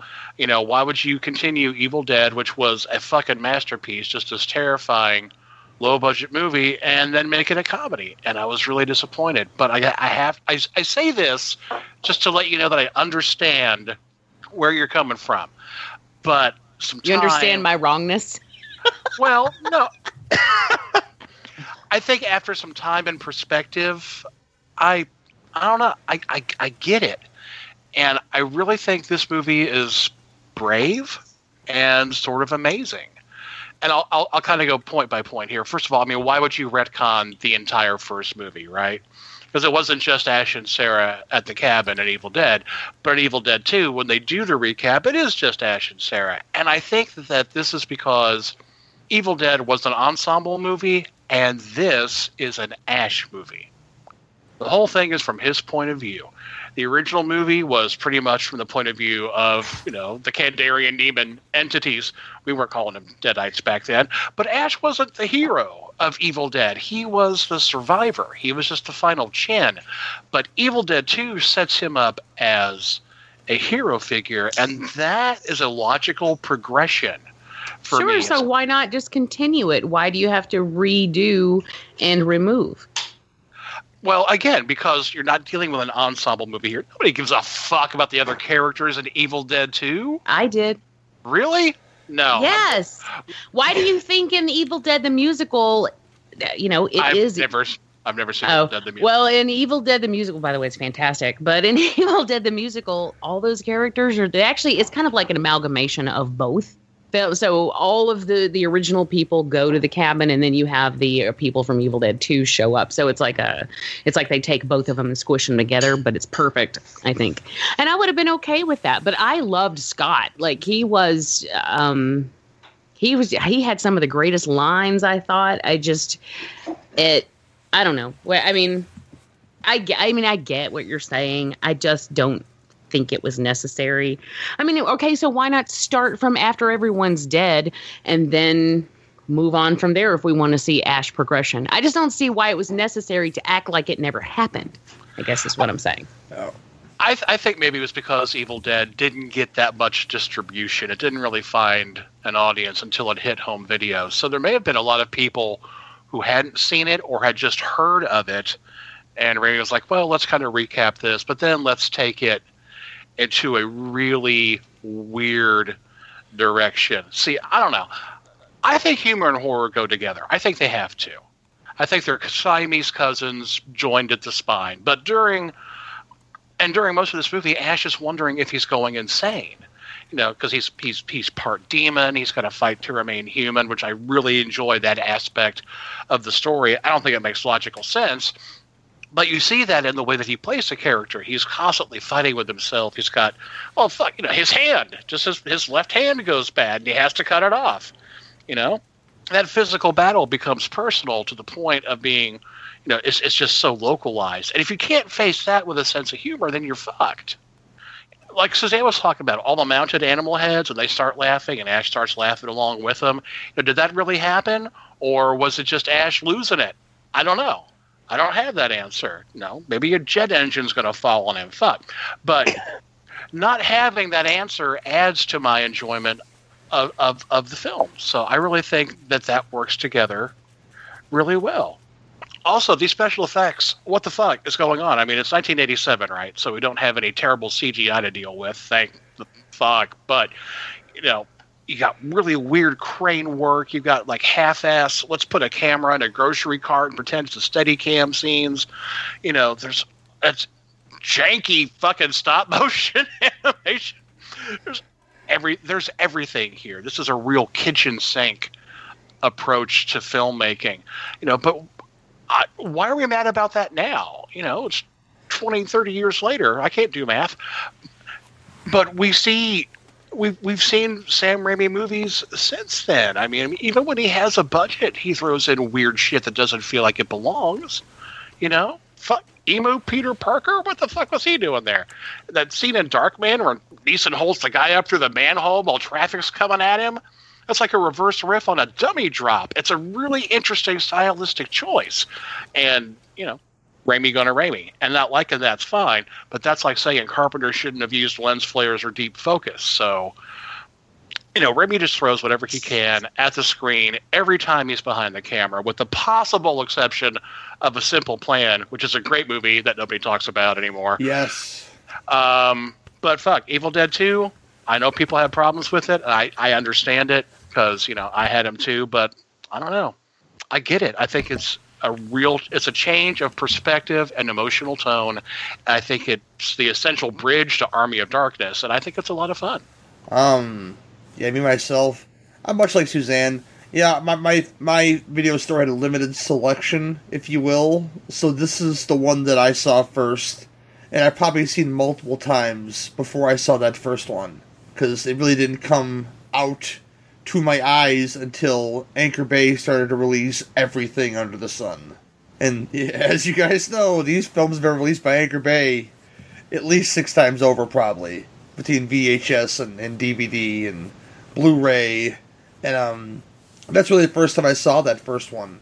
So I had no frame of reference to their connection, although I was aware that there was a first one, obviously, much like when Return to Horror High came out, which there's no original Horror High, is there? No. No. Okay, that's the joke of the film. I got it. But I don't. There's no surf either. Okay. How about not a surf? Oh, there's definitely not a surf. Okay, good. I just want to make sure I wasn't going crazy, that I wasn't going all popular and stuff, you know. Oh God. I'm sorry. Yeah, continue. No, that's okay. I would have made a not a surf joke if I didn't want you to react to it, X, okay? Oh, yeah, but this film, we just talked about Donnie Darko, okay? And it burned a hole in my brain, you know, when you guys were having your conversation about this film. What if, because I remember the end of the first film, it ended to where you think Ash won, but did he... Did the Kandorian demons possibly knock Ash out to where he woke up to a whole different reality, to them just fucking with him, saying, guess what, your girlfriend's still alive, you don't remember any of these other people, but you remember the Cheryl thing, and you guys are going on this lovely vacation at this cabin, and guess what, we're going to take her all over again, and we're just going to fuck with you and do more wacky stuff to you. And I get the comedy angle of it that people don't enjoy. I like the Three Stooges shit, but like Jamie said, the first one's a lot more of a serious film. But me seeing the second one first made me appreciate the slapsticky stuff in this film. But I can still enjoy that first one on the same level, if that does anything for you. But I think the timeline issues can be simply fixed by saying just what I said. That Ash didn't win in that first film, obviously, because you see, of course, the grocery cart Steadicam coming at him, as assuming the Kandorian demons are still very much alive and well, and they possibly take over his perception of reality, which will lead him back into the cabin again, and back to thinking that never happened, and of course his girlfriend being dismembered by him with the chainsaw, and all this new stuff coming in, these new people coming in. These could all be perceptions of what they want Ash to see. Much like in the Rick and Morty episode, X. You know what I'm talking about, right? You know. Yes. Yeah. The paradox on the paradox on the paradox on the holodeck. this could be a real holodeck situation, much like Cabin in the Woods did. But Cabin in the Woods told you it was a holodeck, and these monsters were there to kill Thor and his company. And I rewatched Thor, by the way, Thor Ragnarok, by the way. Guess what? Still really funny, y'all. Check that out. But, yeah, I think if you look at it from that point of view, and this film is filled with blood and bad stop motion, and I think Sam Raimi really hates his brother, Ted, because you could tell by the stuff that he does to them in films. I'm sure it's a lot of love, but I'm sure Ted, they say, hey, Ted, today we're going to put some big old sacky titties on you and some funky makeup on you. We're going to turn you into a woman. Ted's like, all right, you know. God damn it. Again, Sam? Again? Fuck! You know, it's like something they made in their backyard or something, like, long ago. It's like, the sacky tits again, Sam? God damn it. You know, but I'll do it. Let's go. Let's get these sacky titties on and, you know, walk. Because he is really imposing as Henrietta, and I really enjoy... I don't think you would have got that with, again, to carry all those goddamn prosthetics, too, with a woman, an actual woman within all those prosthetics. And, the transformation's really janky, like X mentioned, with that, the demon head comes out of Henrietta's head, and it's there. I'll swallow your soul, I'll swallow your soul! You know, and, again, it's a Joe Bob classic. I watched this on Monster Vision countless times, and that gives you a whole new level of memory for me. And, yeah, just think about that alternate paradox thing that these Kandorian demons may have created for Ash. And if you watch it in that light, I think that you will enjoy it better. But then again, this is a harebrained theory that I came up with whilst we were doing this show. I didn't realize that this could be a thing. But you know what? I never listened to a commentary ever for this movie. But guess what? It could be a thing. And if you ever meet Sam Raimi, you should ask him about it. So, yeah. John Cross, I know you're racking up those Evil Dead guests. If you ever get Sam Raimi, you should ask him about this. I'm calling you out, brother. Yeah, Ouch. that doesn't help. That doesn't help? No. I don't know. I see things like that whole Linda dead dance scene thing, and... Oh, it looks really bad. I don't know. Boredom is really the emotion of the day when I have to watch this film. I get really, really bored and pissed. So, oh well. I'm sorry. Well, at least you got to enjoy something. Hopefully you're getting to watch this one made up for having to watch Survival. No, I like Survival okay. I said this. It was decent. It was decent. I probably on the like whole, everyone. It might get shot to a 6, you know, if I watch it again. But I might not watch it again. We'll see, though. I don't know. Last, but certainly not least, we saved him for last because this is X's last ride after all. X, tell us the film you love that everyone seems to hate. Hold on a second. I gotta gird my loins for this because I don't want to get my ass chewed. You know, I'm not a big war movie fan. I can count all the war movies I like on one hand, and one of those movies is 1941. So there's that. But despite what Trey Parker and Matt Stone say, I don't think Pearl Harbor sucks. In fact, I kind of love it. And there are only 2 Michael Bay movies that I like, and out of those 2, this is my favorite. Is it a big, bloated epic? Fuck yeah. I mean, could you compare it to Titanic? You could, but I don't think that's fair. See, I actually like the characters in this movie. I don't have a problem with Ben Affleck. I never have. I like Josh Hartnett just fine. And what human with a pair of eyes doesn't like Kate Beckinsale? And Jesus, the supporting cast in Pearl Harbor is phenomenal. Alec Baldwin, Bill Fichtner, Ewan Bremner, Cuba Gooding Jr., Mako, for fuck's sake. Leland fucking Orser is in this movie. Dan Aykroyd is here. Jon Voight, Michael Shannon. This is a plethora of talent. It's an all-star cast. And if you will, that right there is what makes this movie fantastic to me. Because, guys, this is a 70s movie. This is a prettier version of Earthquake or The Towering Inferno. All this movie really needs is George Kennedy as a grumpy airplane mechanic. Movies like Earthquake and Towering Inferno. They spend a lot of time and Steve effort. McQueen is a hot fireman. Oh, yeah. That'd work. But they spend a lot of time before bad shit happens, letting you get to know the characters. You have this knowledge in the back of your head that there's going to be a major event that somehow connects all of them together. You've got paths intersecting and relationships shifting. And I think this movie does that really well. So in that respect, I don't even really think of Pearl Harbor as a war movie. It's a disaster movie. And I think it's a really well-made one. Hawaii was made for Michael Bay. Move that camera around in a circle, motherfucker. That's fine, because there's palm trees and ocean waves and Kate Beckinsale and a nurse uniform and a torpedo bra, and that is okay. I understand there are historical inaccuracies. I don't give a shit. This isn't Victory at Sea. This is a based on actual events movie. And the actual attack scene is really pretty impressive. And for me, setting up all the elaborate backstory and the love triangle and all that, I think it lends a lot more gravitas when the attack on Pearl Harbor actually happens. And I know a lot of people thought it was just the worst thing. They rolled their eyes when Ben Affleck came back after everyone thought he was dead. And you know what? Yeah, that seems hokey. And so you run out to get some propane for the grill and you run into your wife's ex at the goddamn Walmart. Then that shit seems pretty fucking feasible, doesn't it? I appreciate the fact that the nurses aren't just pretty slam pieces for the brave airmen. And I know Jamie was upset because it takes 90 minutes before the first torpedo hits. But then you get like a full 35 minutes of aerial attack and aftermath. And then you get the last act, which is the training for and execution of Doolittle's raid on Tokyo. I'm okay with that. I think more than 35 minutes of the Pearl Harbor attack would have been way too much. So I'm fine. This is a long-ass movie. You know what? Wars are long.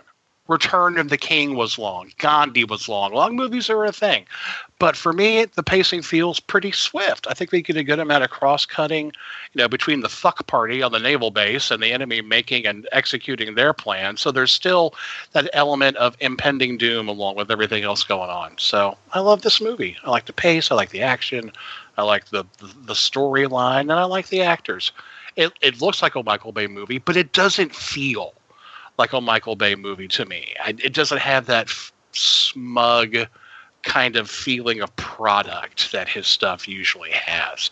And I know I'm not going to change anyone's mind about this movie, but you know what? It works for me, so suck it. Jamie, I know you had some things to say on Facebook about this movie, so let us have it. Well, yeah. For one, I think bloated is a good way to describe this film. This film is about as bloated as a tick on my daddy's fat dog. I'm not campaigning for longer attack. I'm campaigning for shorter film. So I don't need to replace the character crap that we get in the beginning with more Pearl Harbor attack. I need to chop off some of it at that hour and a half that is a whole movie of stuff that has nothing to do with any reason that anyone who's going to see a movie called Pearl Harbor is going to see that movie. That's an entire film's worth of stuff about characters that I don't care about. I really don't. Yes, I love Kate Beckinsale. I've never had a problem with actually any of the actors in the film. I like Josh Hartnett just fine. I always called him 7th grade haircut because he always has that 7th grade haircut. Like, I don't care how old he is. I call him not Josh Brolin. Yeah.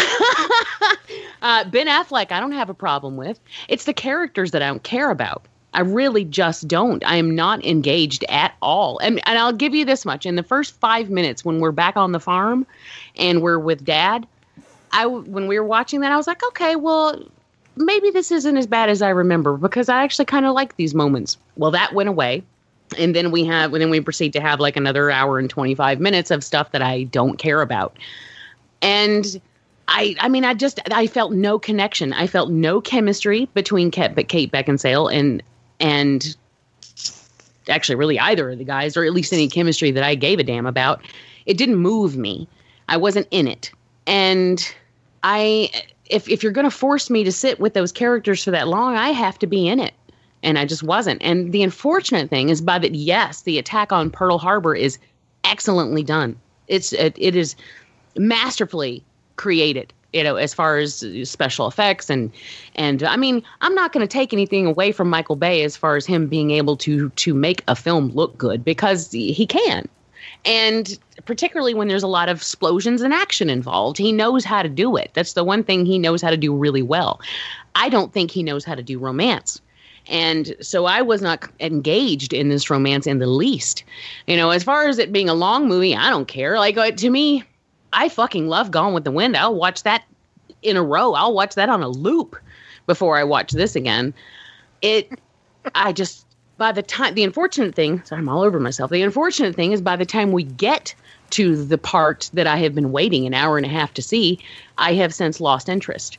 And so what happens is I'm fatigued. And so when we actually get to the good part, when we get to the name on the ticket that made me buy it, I don't care anymore. And I'm lost. I'm out. I'm gone. And so I end up missing a lot of the attack because I'm not engaged anymore.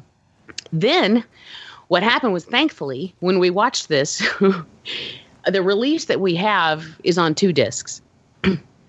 So fortunately, there's a break between the Pearl Harbor attack and the Doolittle raid.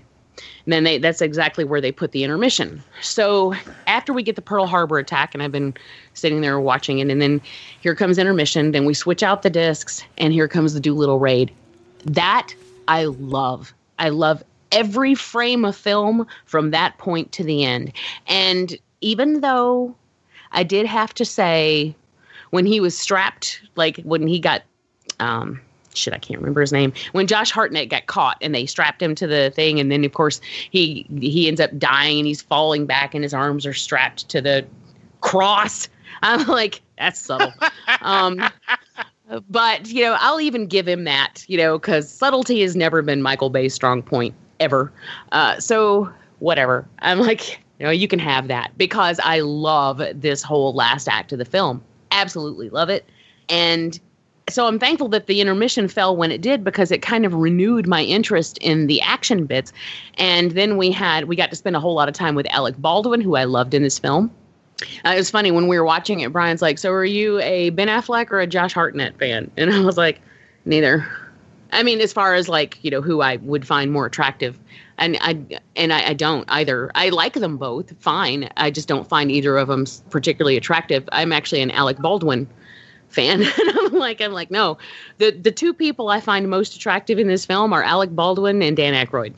And I've always had a thing for Dan Aykroyd, so that I can't explain it. It's just a thing. So, makes total sense to me. Yeah. Yeah. By the time by the time we get to the last act, I am back in. I'm all in, and I think it's fantastic. I just wish that he could have trimmed. I mean, you can build up those characters. You can tell that story in about 30 minutes. If, just try. You can do it, and maybe I would even be a little bit more convinced that these characters have something, because if you stretch it out as long as this, I don't believe it. So maybe if you were kind of to push it a little bit faster and didn't give me so much time to dwell on the things I don't believe, maybe I'd believe him a little bit more. At the very least, I wouldn't be so damn bored, because that was the thing, is I was bored as fuck. So, yeah, there's my take on that. For the record, this was the thing I enjoyed the least about this entire podcast. Okay. Suzanne. All right, this was a first time watch for me, and going in, I just thought 2 things as I hit play. It's like, oh, great. It's going to be a Michael Bay explosion extravaganza, and I'm going to have to deal with a stupid love story. And I am the complete opposite of Jamie on this one. I fell into this movie hard. I remember, and I watched a lot of war movies with my dad. And when I was a kid, we would go to my grandparents' house every Sunday. And after church, my grandfather would be entertaining his men friends in the living room. Grandma would be hosting the women in the kitchen.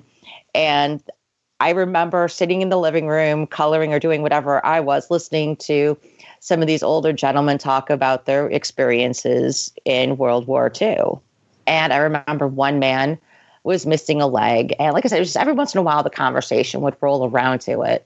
And when we got into the movie, and I mean, I agree. I mean, the beginning, yeah, the first hour and a half, yeah, that is a whole lot of filler. But I was still engaged. They kept me interested. The only thing I can honestly say I had a big problem with was Jon Voight's chin.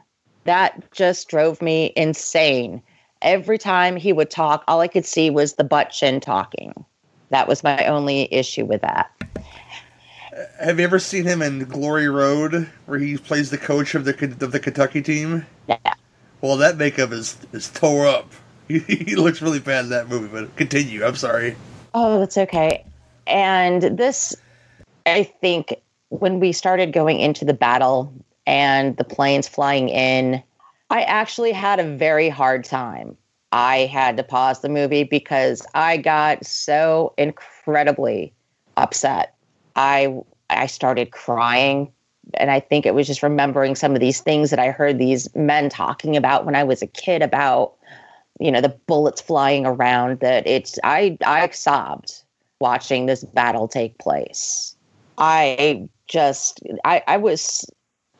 could not believe how much my emotions got involved watching that. It felt real. It sounded real. And I mean, I can't even imagine holding a golf club and seeing enemy planes flying directly overhead. I just lost it. And the aftermath was very hard to watch as well. When she's outside picking who gets treated and who doesn't. Things like that usually bother me because, I mean, who made you God? And I did like that scene. I like it where she's like, "You're going to be just fine," and then F on the forehead. You know, yeah. I'm like, that's rough. I mean, that's a hard call. Yeah, I mean, I felt it in my gut, and it was just, I found that section so upsetting. And I don't cry. Things like this, it's like I've watched so many of them with my dad. I don't know why. This one just completely got to me. And when we go into Doolittle's raid and the empty gas cans, and I'm like, oh my God, everybody's going to die. I had convinced myself that everyone is going to die. I knew Josh Hartnett had to die. It would be the only way that they could complete the love story. I'm sorry, but it's true. There is no other way to do that, and you know well before it happens that's the only way they're going to be able to do it. Well, I said it before the love triangle. I was like, in a Facebook post, that I don't think Josh Hartnett is going to live through this movie because when you got Affleck, you got Hartnett. You got to pick whoever was hotter at the time, and that was Affleck. So you had to figure in a Michael Bay situation that Affleck was going to live instead of Josh Hartnett. But like I said, this movie really, I was really surprised at my reaction to it.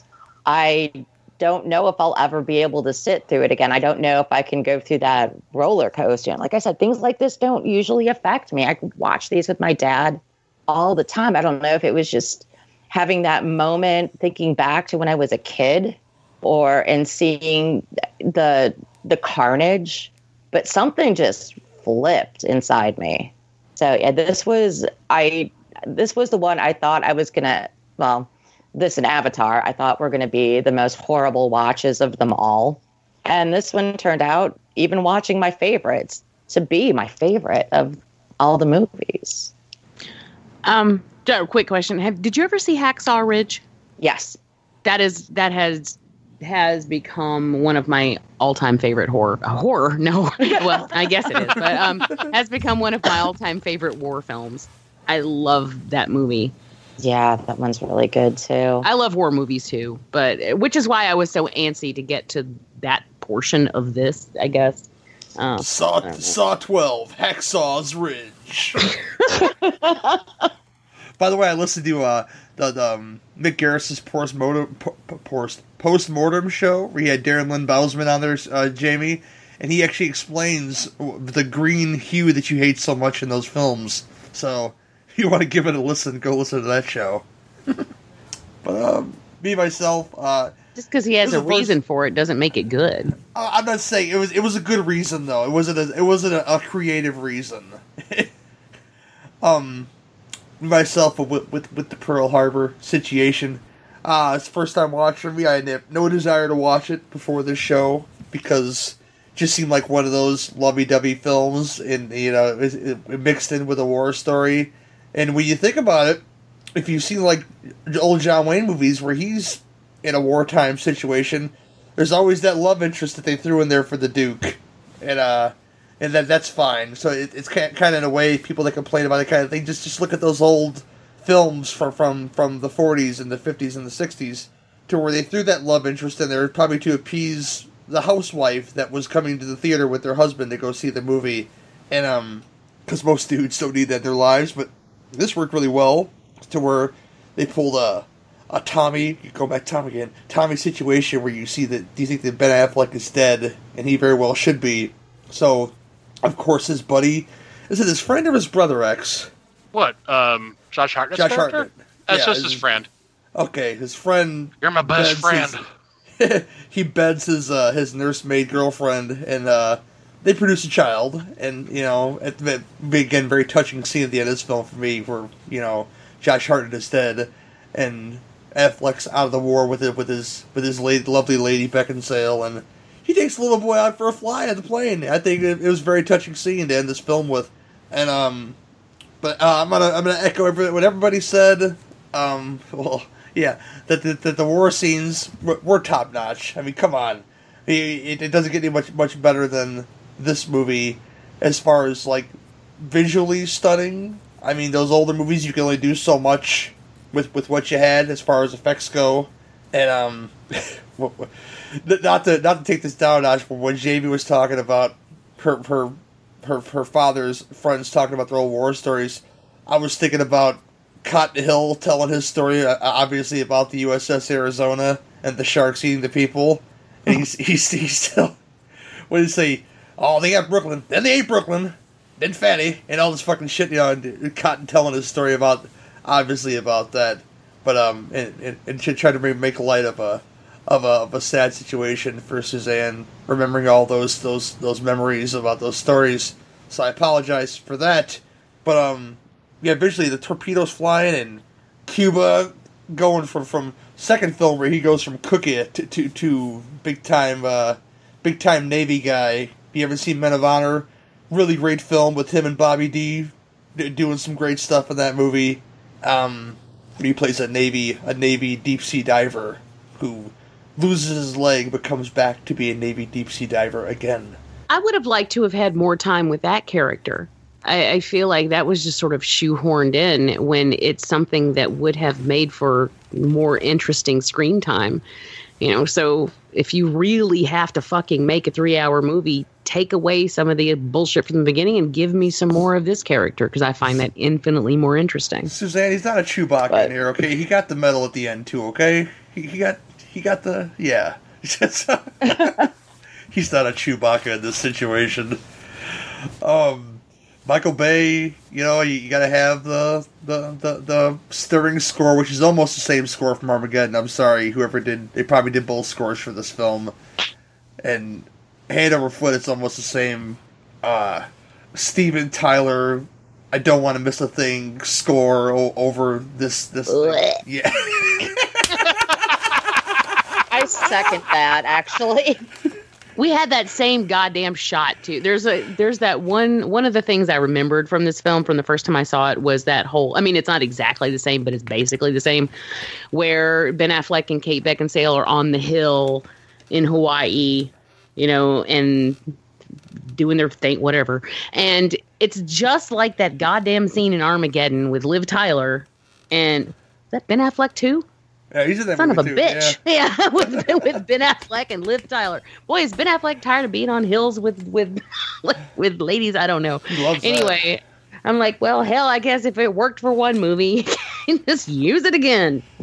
But he doesn't play sexually with animal crackers in this movie, though. So you could talk about animal crackers going into a bush and shit, which is kind of creepy because crumbs that would get kind of messy down there.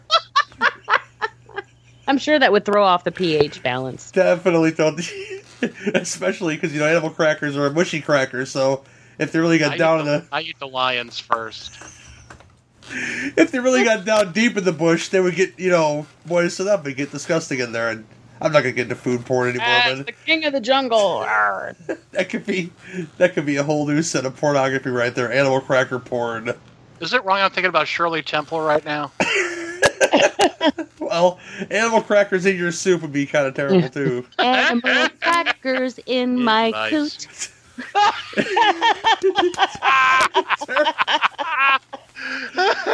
You see how we took Suzanne's emotional story and turned into something disgusting? These are the jokes, people. I can't help these things, This is what we do. Oh, I can't get the image out of my head now, but it's kind of glorious. But yeah, like I said, it's a great ensemble cast. I love Michael Shannon. I believe that's an actor who could do anything. I mean, if you've ever seen him in comedies, he's hilarious. If you've seen him in action films, Premium Rush is a film I thought, I want to do the whole Joseph Gordon-Levitt career on this show one day. I think he's just great. He plays a great bad guy asshole in that movie. But he can play anything, and he's so funny, and he's so cool. I got to meet him once. And the fact that that story came out this week, I'm like, I didn't feel like going to the Oscars. I just went to a bar in Chicago, watched it with the mute on. So that's so fucking Shannon. And I think he's... I'd imagine that he's just a joy to hang out with as far as just being like the coolest motherfucker on the planet. But yeah, Aykroyd shows up in this thing. He's pretty great. You get some good Alec Baldwin in this movie. Classic, early aughts, late 90s thing where I'm the big shit. I'm gonna go up in the air with you guys, kind of shit. And that's fine.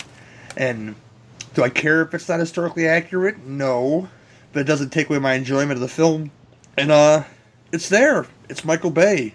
Get used to it. There's no robots in it, so there you go. We had robots in one of these films, but there were people inside of them.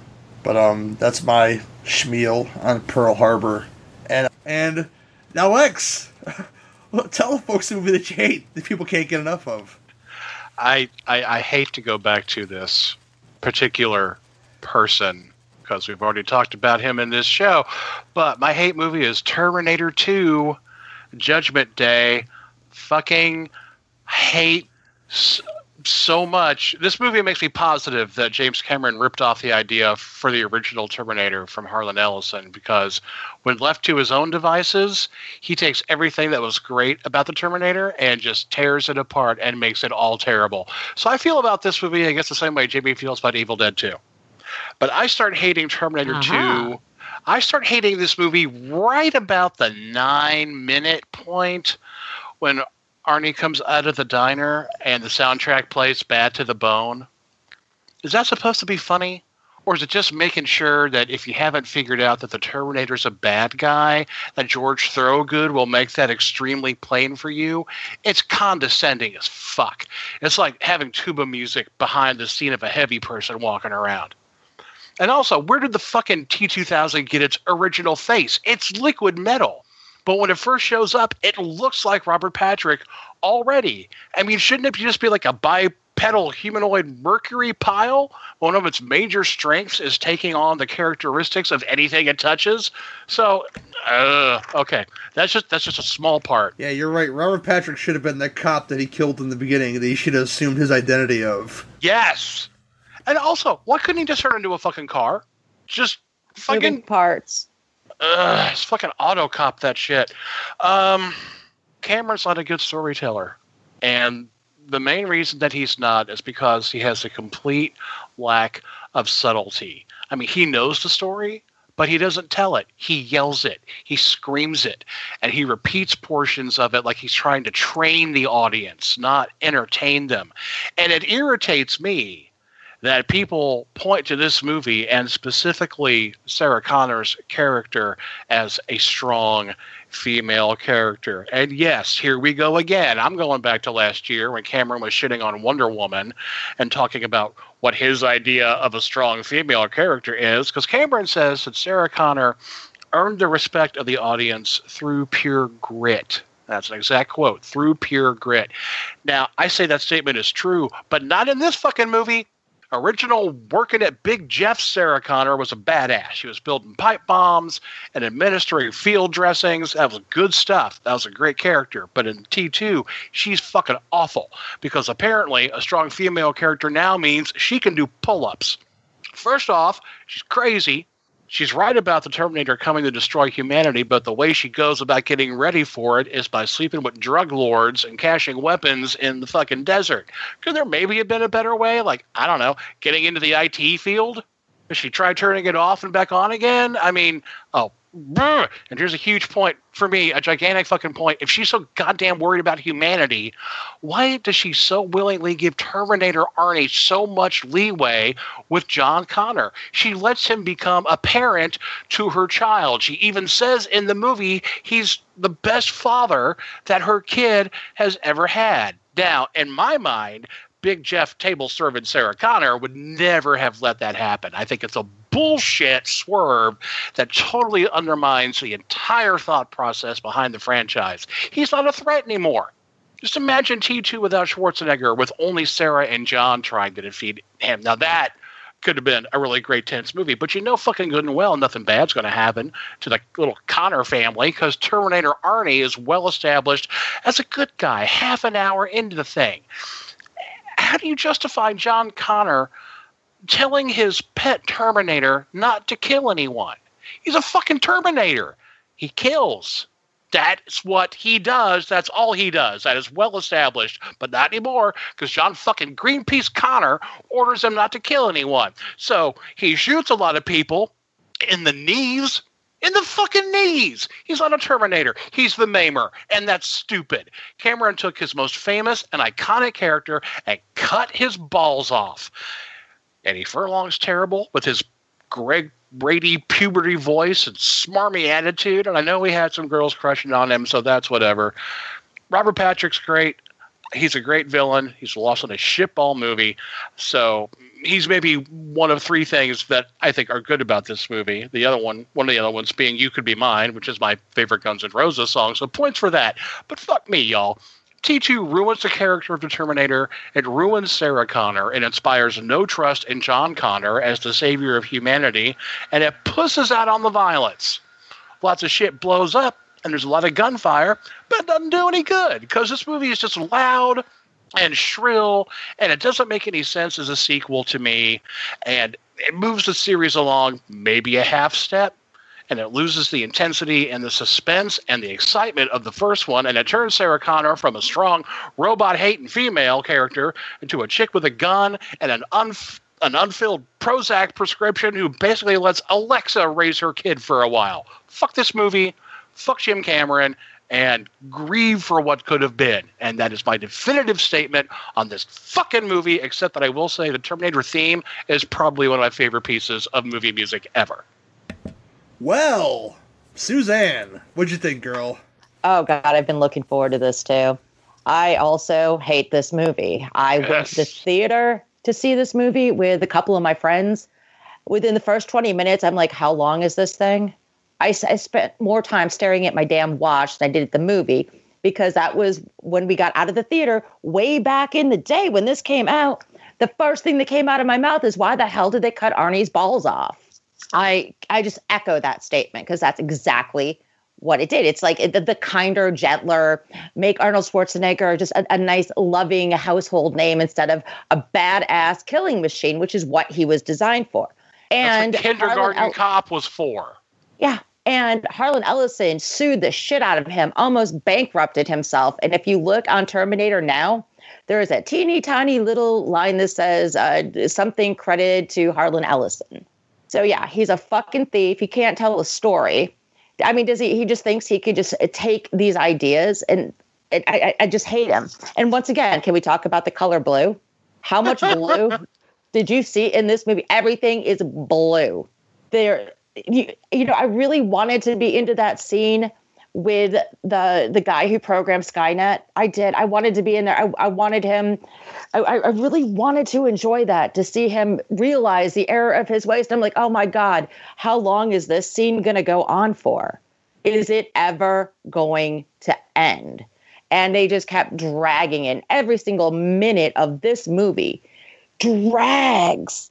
The one scene where he's morphing into the helicopter, and I looked at my husband, I'm like, I bet you that is James Cameron's, it's his visualization of what everybody thinks his dick looks like, just sliding in there. I don't know why this crossed my mind. I don't. It was one of the Herculoids, wasn't it? It looked like one of the Herculoids going into that fucking helicopter. Was it Gleep? Gleep is there? Gloop, something like that. And I just looked at it, I was like, that's James Cameron just did a visual representation of his dick. And toward the end of the movie in the Foundry, there's this big gaping hole. I'm like, that's the audience. And I just really just see James Cameron slamming his dick into the audience with this heavy-handed, just monumentally long, annoying piece of just bullshit diatribe. I hate this movie. I hate it. I can't stand it. It's the narrative at the beginning. It's like, I can see Linda Hamilton reading this and someone going, oh, no. I can hear emotion. Deader. No. More emotion. Oh, there we go. Dead. There's no inflection. And even that, the stark scene that they use throughout the entire movie of the kids on the playground and the nuclear warheads hitting, I'm like, oh, God, please, would you hurry up and just do it? I want to see burning bodies, but they just keep holding that until the end. I just wanted to see it burn. And, there's one more thing. Oh, yes, my least favorite scene of the movie, which is really, really hard to pick out because there's a lot. There's just a lot here that I can't stand. Once again, in the Foundry, when Robert Patrick is walking up the stairs. He's only got, half a flight to go? Not too many stairs. I remember I broke my ankle. I had to walk my dog because I didn't have anybody to help me. I got up the stairs quicker without crutches and my dog than Robert Patrick did. And the 10 minutes that it took him to walk up, 13 stairs? It's for dramatic effect, Suzanne. 10 minutes to walk up a flight of stairs. Are you fucking kidding me? I was just vibrating on the couch going, I wish this would just walk, put one foot on, there. Oh, God. Long dramatic pause as he puts his foot on the next step. Oh, my God. Oh, God, please just shoot me. Just shoot me. And everybody who likes this fucking movie. I hate this movie. I hate James Cameron. I don't really care for anything I love Terminator, but it was directly stolen from Harlan Ellison, which explains why I like it. Titanic, that is such a I saw A Night to Remember. Done much better. And I'm done. No more T2. Okay, Jamie. Well, I have to say that hearing the two of you guys makes me feel better because for years, about 20 of them or 25, long fucking time. I don't know. I haven't ever really wanted to express exactly how I feel about this movie because it is so beloved that people see this and then Evil Dead 2 and then Aliens on my list and they're going to think you just don't like things or you just like to say you don't like things that are popular or something. Like it just, I don't know, they just wouldn't believe it, But that's not the case. If something is popular or not, I don't give a fuck. If I like it, I like it. This film, I don't hate it. It is not on the same level as those other two for me. I do like a lot about it. I think the effects in here are interesting. But like I said earlier, you cannot sell me on a film on effects alone. And that stands true even here. But I do find them interesting. I just really prefer the first one a whole lot more. And while there are things that like I said, I don't hate this film. You guys definitely did make me feel better about not loving it as much as everyone else because everyone seems to hold this on such a pedestal. And I always felt bad that I just didn't see what they were seeing to hold it that high up. I do like it. I just don't love it. And I wish that, I guess I see what he was doing with Arnold in this. I much prefer Arnold in the first film. I I love the character that he was. I would have liked to have seen more of that. And yes, I'm also irritated by the fact that apparently strong female character equals big guns. Because when this movie came out, that's what everybody was talking about, was how cut her arms were, and that made her such a badass. Well, that's not really the only thing that makes you a badass. And actually, that alone can't just make you a badass. That's not the way it is. And yeah, her arms did look pretty hot in this film, but that's what everybody was talking about it. But yet they were equating it with a strong female character. What is that? What does one have to do with the other, Except that I guess she was strong, like physically strong. She can open that jar of pickles for you. But yeah, I don't malign it as much as you guys do. So that's awesome. I don't hate it nearly that much. I do find it entertaining. I just don't love it. And overall, this series on the whole, I've been done with it for a long time. I would be happy if all we had was the first one. I'd be okay with that. It wouldn't hurt my feelings. I would take the second one because I think it's okay. But beyond that, I don't need any more. So I don't know. But like I said, like I said earlier, I'm not a Cameron fan as a rule. There are some films that, like, this is actually one of the ones, when I said I like a couple of his films, this is one of them. But it still doesn't cross over into love territory. Terminator, I love. This one, no. So, yeah, I'm just kind of middle of the road on it, I guess.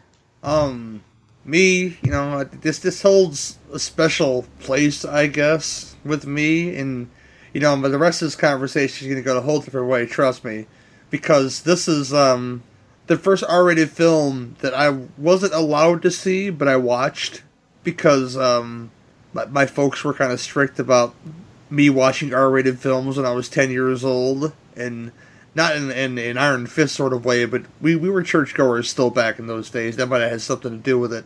I don't remember. I was 10 years old, so I don't remember our church politics back in those days or anything like that. We didn't live in the Bible Belt or anything like that.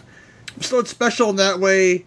And, me as 10 years old seeing this kid riding on a motorbike being pursued by this semi-truck, and, and I thought that was pretty neat because I've had friends who had mini bikes, and I never got to do that. Especially, I've always been fascinated by people who could do stuff like ride a bike.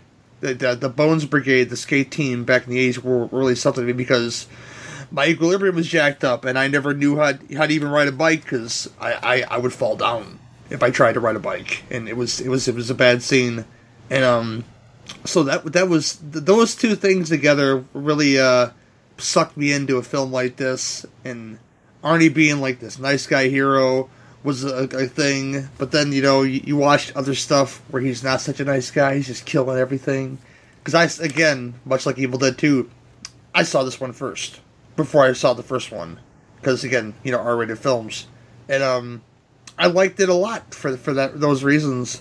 But you watch it now as an adult after you've seen the first one, and the lackluster the sequels, 3 and Salvation and Genesis, which I don't think is so bad. If you cut 3 and 4 out of that equation, and you just 3 and Salvation, out of the equation, and you watch these two films, and you watch Genesis, I think you have a solid trilogy on your hands as far as not going through all that.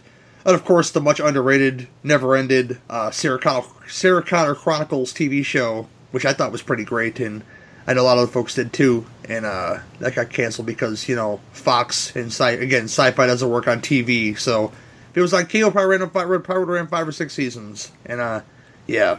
But back to the task at hand, Terminator 2, it's still, these were revolutionary effects when they came out, this idea of the morphing thing. It was this movie, and then another James Cameron excuse, waiting for the effects just to catch up, so I could make this movie where I can have a liquid guy and make him turn into things, and that works on screen. But the T-1000 himself, although he was very cool, he's very much a never-ending killing machine. He could turn into Jeanette Goldstein and stab her husband in the mouth, which I think is still pretty hilarious. And but some of the effects that he waited so long to do look really bad now. I mean, the squibs to when Arnie's shooting with the shotgun, you see the metallic bubbles coming out of him. I've seen it done better at Comic-Cons than they look in this movie now. And those people work really hard on their costumes, but they look better at Comic-Cons than they do in this film. Because they look like a big old, like, somebody, like, took a candy dish and melted a little bit and stuck into his clothes. It just looks really stupid. And, again, you guys hit the nail on the head when you said they neutered the Terminator's film by basically having this kid say, and just because they have this little side plot where he's only supposed to follow John Connor's orders, young or old, you can't kill people now, aren't you, Terminator? And that would be really bad, so don't kill people.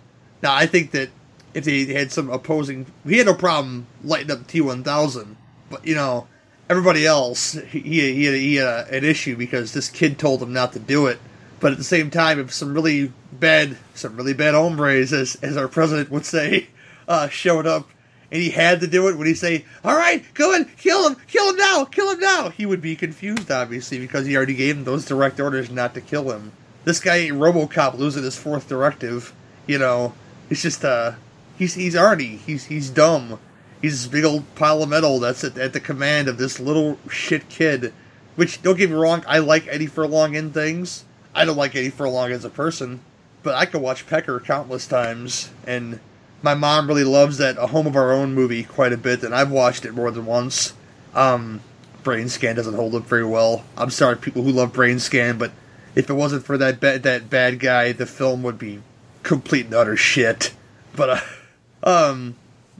he's screaming, and puberty's screaming throughout this whole film, and Bobby Budnick shows up for a couple minutes, which is cool, because Salute Your Shorts is really hot at that time, so it was really fun to see him in this film for a couple minutes.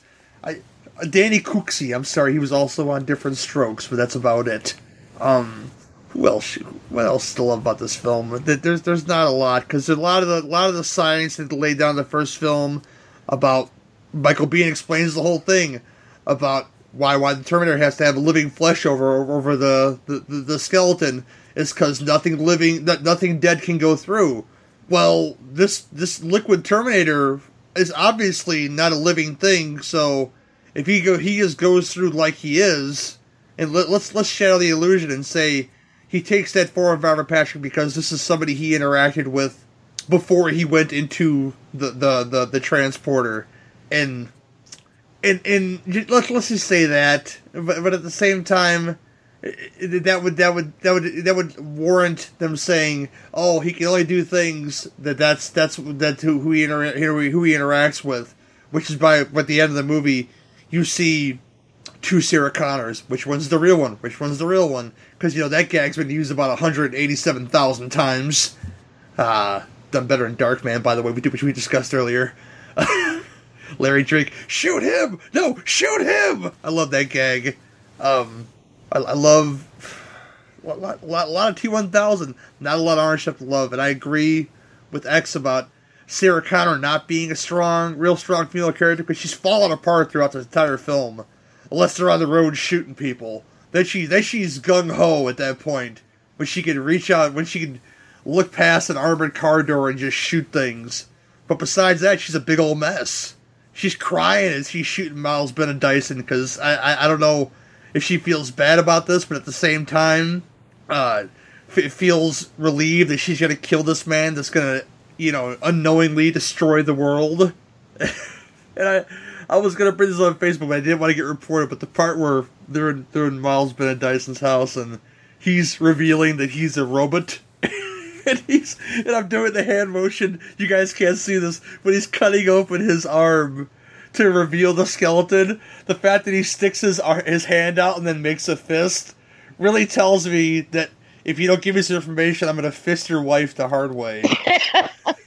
Because it reminded me of that scene in Chasing Amy where she goes, if you don't use tongue, what do? And she puts she makes a circle of the finger and sticks her hand through the finger and waves her fingers around. That's what it reminded me of so bad. Unintentionally, it reminded me of that, but It just seemed like a real diversionary tactic. Let me make a fist and let me show your wife what I'm all about.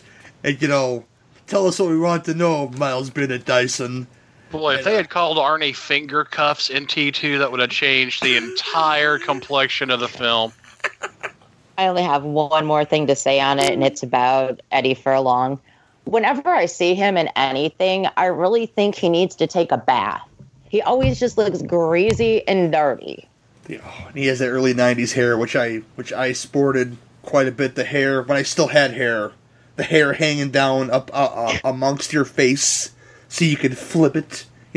I wore that at one point in time when I still had hair. I got that now. Well, it was really douchey on him, okay? I said he needs a bath. Probably really douchey on me too, but I don't give a fuck. Yeah, but I respect you. There's a difference. I don't respect Eddie Furlong. That's a guy who gets his kid high and does crazy shit now. I don't want to talk about Eddie Furlong, the man. That's a whole other story. But Eddie Furlong, the actor, is not that great either. But yeah, just a lot of stuff that worked in the first film that Jim Cameron just tore apart to make this film work. Like any canon, stuff that related to the Terminator that he made up about. Well, him and Harlan Ellison made up about the transport system and how and by the way, we watched the extended version of this movie, which people were so coming to their pants over this extended version because they had that scene where you could see the T-1000's feet in when they're in the foundry melting to the floor. That's how you knew it was him. But there's so much dumb shit in here about her taking the CPU out of Terminator's head and she gonna break it.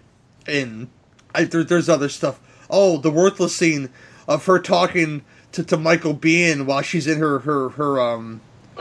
mental hospital room. That worthless scene there. You gotta do it for the revolution, Sarah. Remember what the fuck he's talking about? Dream sequence. God damn, that fucking dream sequence. You gotta do it for our son, Sarah. Come on, Sarah. Oh, I didn't think I'd say bad things about Michael Biehn, but Michael Biehn, that scene, there's a reason why it was on the cutting room floor, buddy. And yeah. Oh, and there was more stuff to where those guys were, of course, abusing her and overstepping their bounds in the mental hospital. It's like, yeah, I know. Mental hospital's a bad place, and there's probably some pretty shady motherfuckers working in there. I don't need this 2-second to 5-second scene telling me that, though. It's. I know people who've been inside those places, and it's not a pleasant experience. I don't need this movie to tell me that, I do. There is stuff that I love about this film. Still, I still think the scene where T-1000 gets the truck and he's chasing them, chasing John Connor through the whatever that thing's called, where Grease Lightning was racing at the end of Grease. That type of basin there. They're chasing him through that, and that's pretty neat. I think a very well shot thing. But again, people were going crazy about this re-release. But when they did it, I have only heard complaints about this, and rightfully so, I'm sure, because it was new technology at the time, and you shouldn't bitch about it so much, I guess. But there's a part in particular where T-1000 is liquid again coming out of the fire. People say it looks even worse in 4K, and I was like, yeah, well, it would, because it's in 4K, and it was a new technology. So for that reason, maybe you shouldn't have did that. But, maybe you shouldn't have cleaned it up so good to make his effects not look so good. And I think that would be a better choice for a film like this. Not to reveal your hand so much of, okay, these effects were crude when we put them out because they were still new. Let's clean them up and make them, people just rip on them. And that's not correct, because I've seen a lot of stuff. I just discussed Fright Night Part 2 with the Deuce guys. You guys haven't heard that yet? There's scenes where there was a scene in particular where John Grease's character Louis is falling from the top of the building where Peter Vincent and Regine live, and it just looks really bad because it's one of those bad early. I mean, this is '89, but late '80s, early '90s, early CG shots. It doesn't look. It looks worse than when Mola Ram is falling and his head is hitting the rocks in Temple of Doom. But again, budget. They had a certain budget for that movie, and I can understand. I can forgive Fright Night Part 2 because the bad guys are so great in that movie. But this film, the bad guy is great. He's great. T-1000 is an imposing figure, but you know what?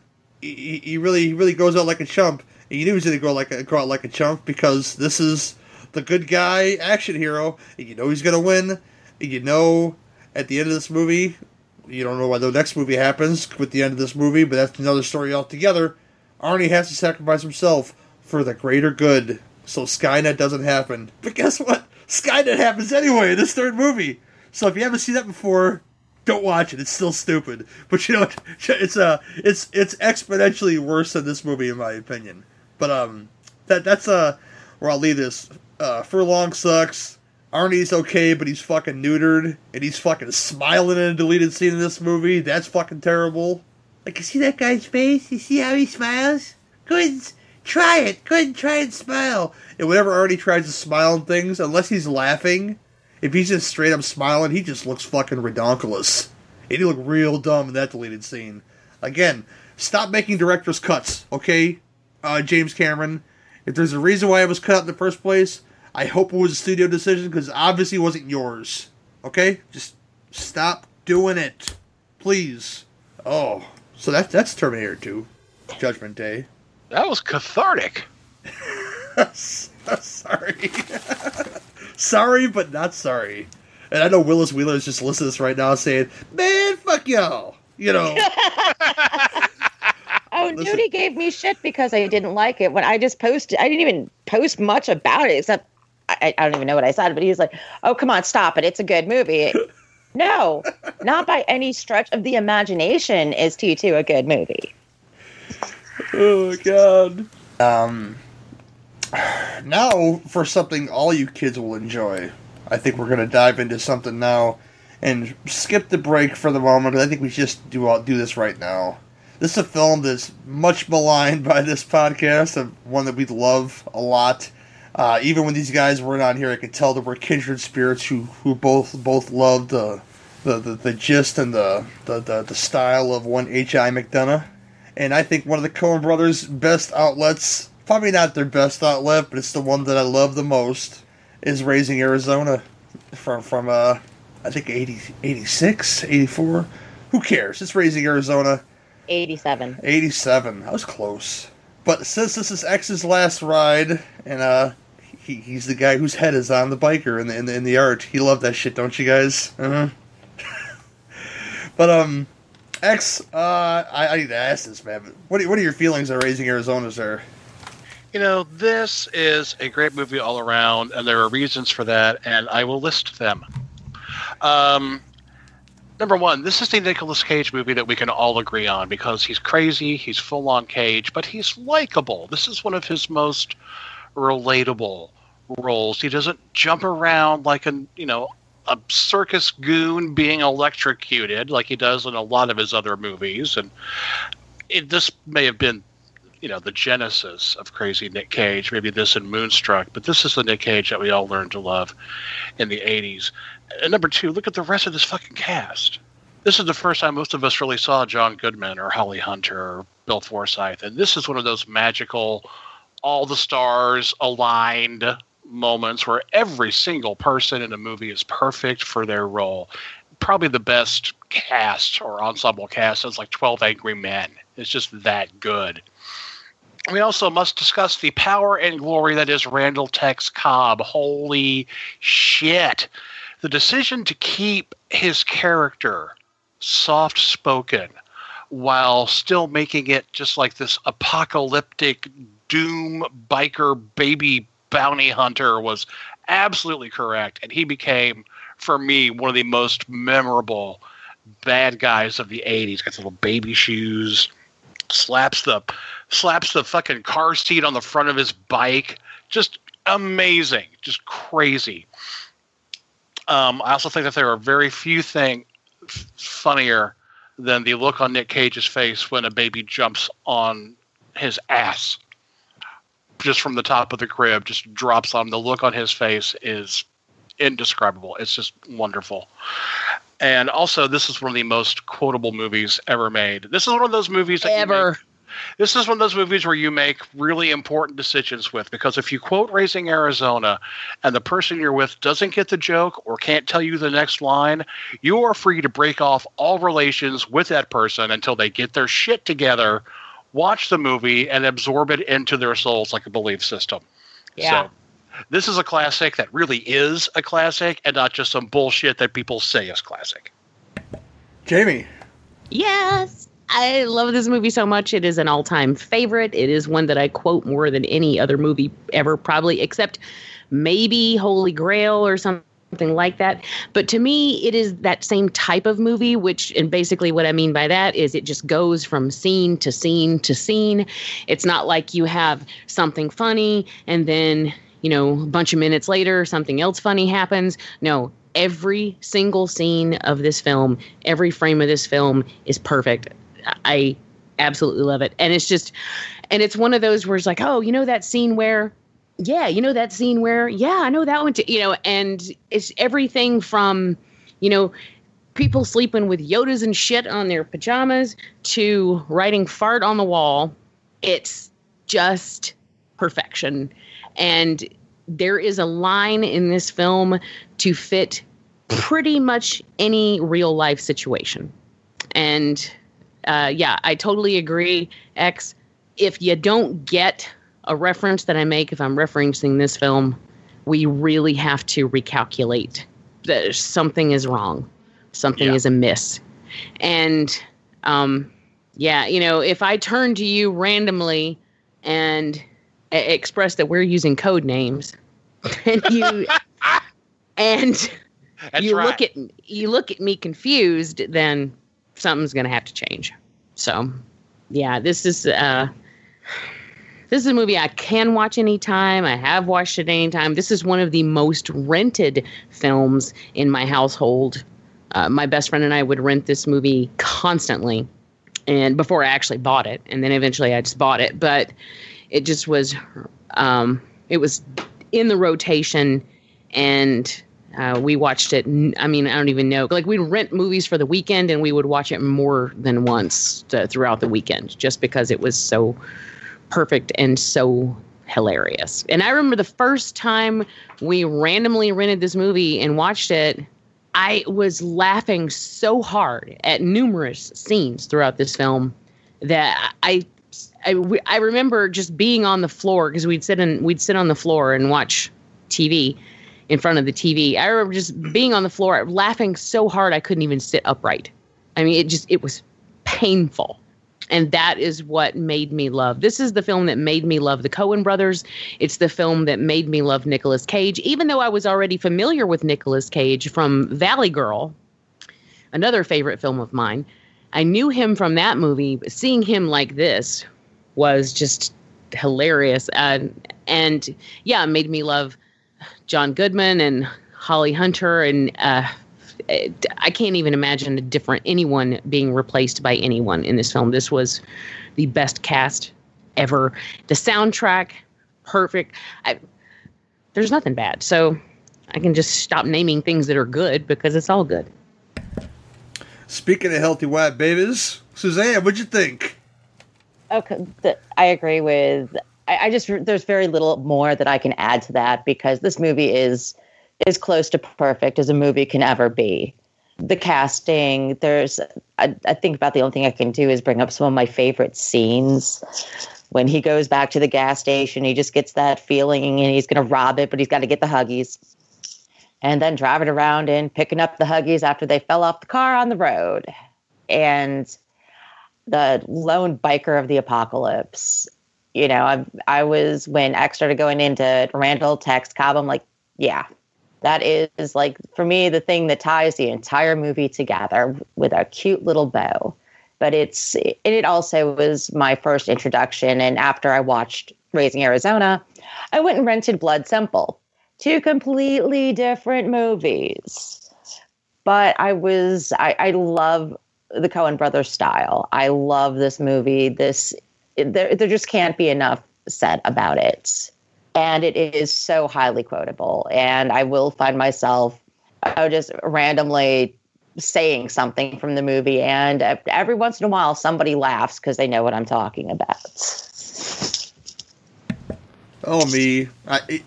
There's so many great things to talk about, but when you watch it again, with a critical eye, this sounds really bad right now, but it doesn't.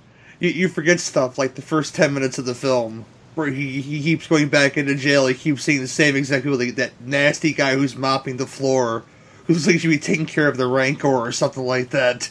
And the therapy session is hilarious. I posted a picture of the guy. He's like, what do you mean you feel like a man trapped in a woman's body? Well, sometimes I get the menstrual cramps real bad. Real bad. That shit makes you laugh every time. And, the guy talking about how they, again, he's like, it's like Bubba before Forrest Gump happened. Talking about how we got the crow dead and shit like that. Simple stuff like that is like a staple. We ate sand. We ate sand, yes. Oh, but yeah, great Dynamite characters. I mean, Nicolas Cage, I love it. I think if I talk to Tarantino, there's a fight scene in Kill Bill Volume 2, right, where she's fighting Michael Madsen in the trailer, and I think now think about it. There's a part where somebody scrapes their knuckles on the ceiling of the trailer, and I swear he must have been thinking that fight scene in Raising Arizona when when they choreographed that fight, just to add a hint of humor just to see who would spot it, and I spotted it, because I don't watch Kill Bill Volume. I watch Kill Bill Volume 1 a lot, but not so much Volume 2, because I think it's pretentious in a lot of parts and really long, but when that scene came out, I was like, yeah, this is totally Raising Arizona. Tarantino's at it again, but he's making me smile this time around, and that's what this film does. It makes you smile constantly. Awful good cereal flakes, Miss McDonough. Yes! I can't help it. See, it's like Christmas Vacation. I'm the same way with Christmas Vacation. Once I start thinking about it, I can't stop. And I swear to God, whenever I see somebody's new baby, I go, she's an angel straight from heaven. I think, did they get the dip tat? Gotta get that dip tat. Gotta do that, huh? I love the use of Frances McDormand's use of the word orthodonture, because it's not a real word, but that's for his college. It is orthodonture. And right now, as we speak, because I've met William Forsythe many times at convention, and he's always wearing sandals and short shorts. He don't give a fuck, William Forsythe. I love it. And I got the Raising Arizona picture right now, and I hope to meet John Goodman one day so he could sign the picture as well of him and Gale standing together with Goodman's hand over his shoulder. But I met him once, and I was like, "You were in Cloak and Dagger," because that was the closest thing I assimilated him to. Because I watched Cloak and Dagger more than this film as a child, but I've seen this film. This film has surpassed Cloak and Dagger, not necessarily in quality, because I like him for two different reasons, but William Forsythe has always been an actor that has just been in everything that I've seen throughout my childhood, through my adulthood, and that's special. And much like Goodman's in a lot of stuff too. Well, I'm not one of those people who are coming in their pants over this Roseanne reboot. I'm not feeling it. That's another story. But Holly Hunter is pretty great, because she goes from that depressed person, to somebody who's so happy she has a baby, to going back into to warrior woman mode at the end of the movie, where she's standing at the Randall Tex Cobb, and it really hurts my soul that there's one scene in this film that I like, but I think that it hurts my perception of a conspiracy theory that I may have, because I know the Coen brothers are really into like mythology and putting that in their films and stuff, to where there's the point where the biker goes to go meet Mr. Arizona to talk about the bounty for the baby, and I wish that scene didn't exist in a way, and let me tell you why. Because you almost hope, with High's dreams of this biker, going through the desert, that the biker is an entity that is possibly like the dark side of him, and they have to combat each other at the end of this movie. And I think with that scene with him and Mr. Arizona talking, I would really like that thing Just take Holly Hunter out of the end of the movie. Now, not all the way, but to the fact that the points where she actually sees the biker, and take that one scene out where he's talking to Mr. Arizona in the office, and then you got that wild conspiracy theory going with a mixture of High's dreams and stuff like that, and I think it makes it a better movie. Call me crazy, but I don't know how you can make this movie a better movie, but I think that this goes from a 10, obviously, which we're not grading these films at all, but this film was a 10 to all of us, I'm sure, but that pushes it up to a 12 to me. If it had those scenes removed and that concept burned into my brain, I think it would blow my mind. But great quotable lines in this movie. Sam McMurray is an actor who I've seen in everything from when I was a child, all the way up to adulthood, and he's just racist and squirmy, and he doesn't give a fuck, you know. One of my favorite lines, I use it on Suzanne, like, call her a healthy white baby, is where he goes and there's something wrong with my semen, see? And what's the line? I was like, see, you gotta wait, 7 years for a healthy white baby? Is it 7 years? Or 6 years? Or something like 70 years for a healthy white baby. It's 5. It's funny, he's like, you gotta wait 5 years for a healthy white baby. I said, shit, what else you got? And he goes in about the kid with the heart born on the outside. Shit, I paid money to see that. He is so incredibly terrible, but you can't help but laugh at him. And, of course, in the end, he gets his comeuppance. But, love it all around. Great scenes, great Cage, great Randall Tex Cobb.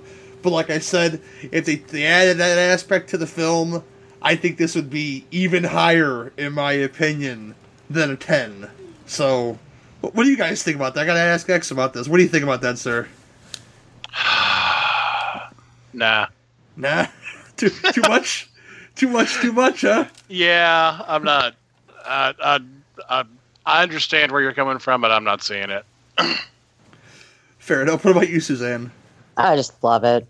It's, like I said, it's perfect. No, my theory or the film? I know you love the film. I've just completely drawn a blank. I am so sorry. That's okay. What about you, Jamie? Well, like X, I can see where you're coming. And actually, I can kind of see it. But for me personally, it's just so perfect the way it is. I can't imagine anything being any different. I'm not telling to change it, but if it but I don't. Yeah. No, I would actually be interested in seeing it that way. Yeah. Oh man. Yeah, that's about it for that one. I'm glad we got to talk about it, though. I told X it would hurt my soul if we didn't get to talk about it on this last podcast with him, because it's a film we talked about tons, even in casual conversations. So, yeah, but them's the breaks, people. And speaking of breaks, we're going to come back and we're going to read a couple of friends of ours wrote an email, and we're going to read those on the air and close out the show. Hey, it's your boy, Donnie Rings, host of the Horror Mafia podcast. I'm joined by my associates, Baby Joy. Hey, yo, how you doing? Come stai? And Big Bill Casanelli. Hey, Bafangul, Fajul, alright? And together, the three of us will take you, the listener, through our unique take on the horror genre. And sometimes mob movies, too. We are the mafia, you know. We serve up a little antipas to get you in the mood. A little gabagool, a little super sana, hot sausage, a piece of mozzarella, cracked Sicilian olive, forget about it. As well as a wide variety of entrees to mange. Whether the classic film review or our list episodes. You'll always get an exquisito dish served. Hey guys, how can we forget? Tanya's torture. Ah! Fucking Dawn! So come join us in the back room at Horrorphilia Studios for a sit-down with the Horror Mafia podcast. We'll make you an offer you can't refuse. Or you'll be sleeping with the fishes.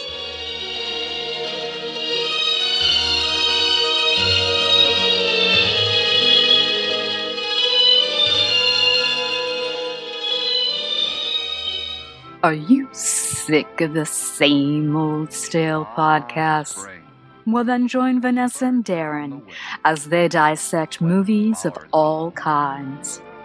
The two lifelong cinema lovers bring their favorites, curiosities, and first-time watchers to the operating table and inject them with a healthy dose of snark. Then there's the waiting room, where they examine books and short stories. So just look for them on Apple Podcasts and where fine podcasts are available. They're part of the Legion Podcast Network.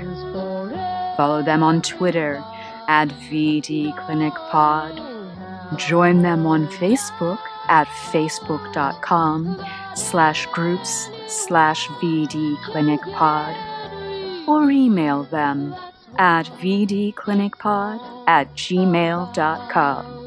They're ready to cure what ails you.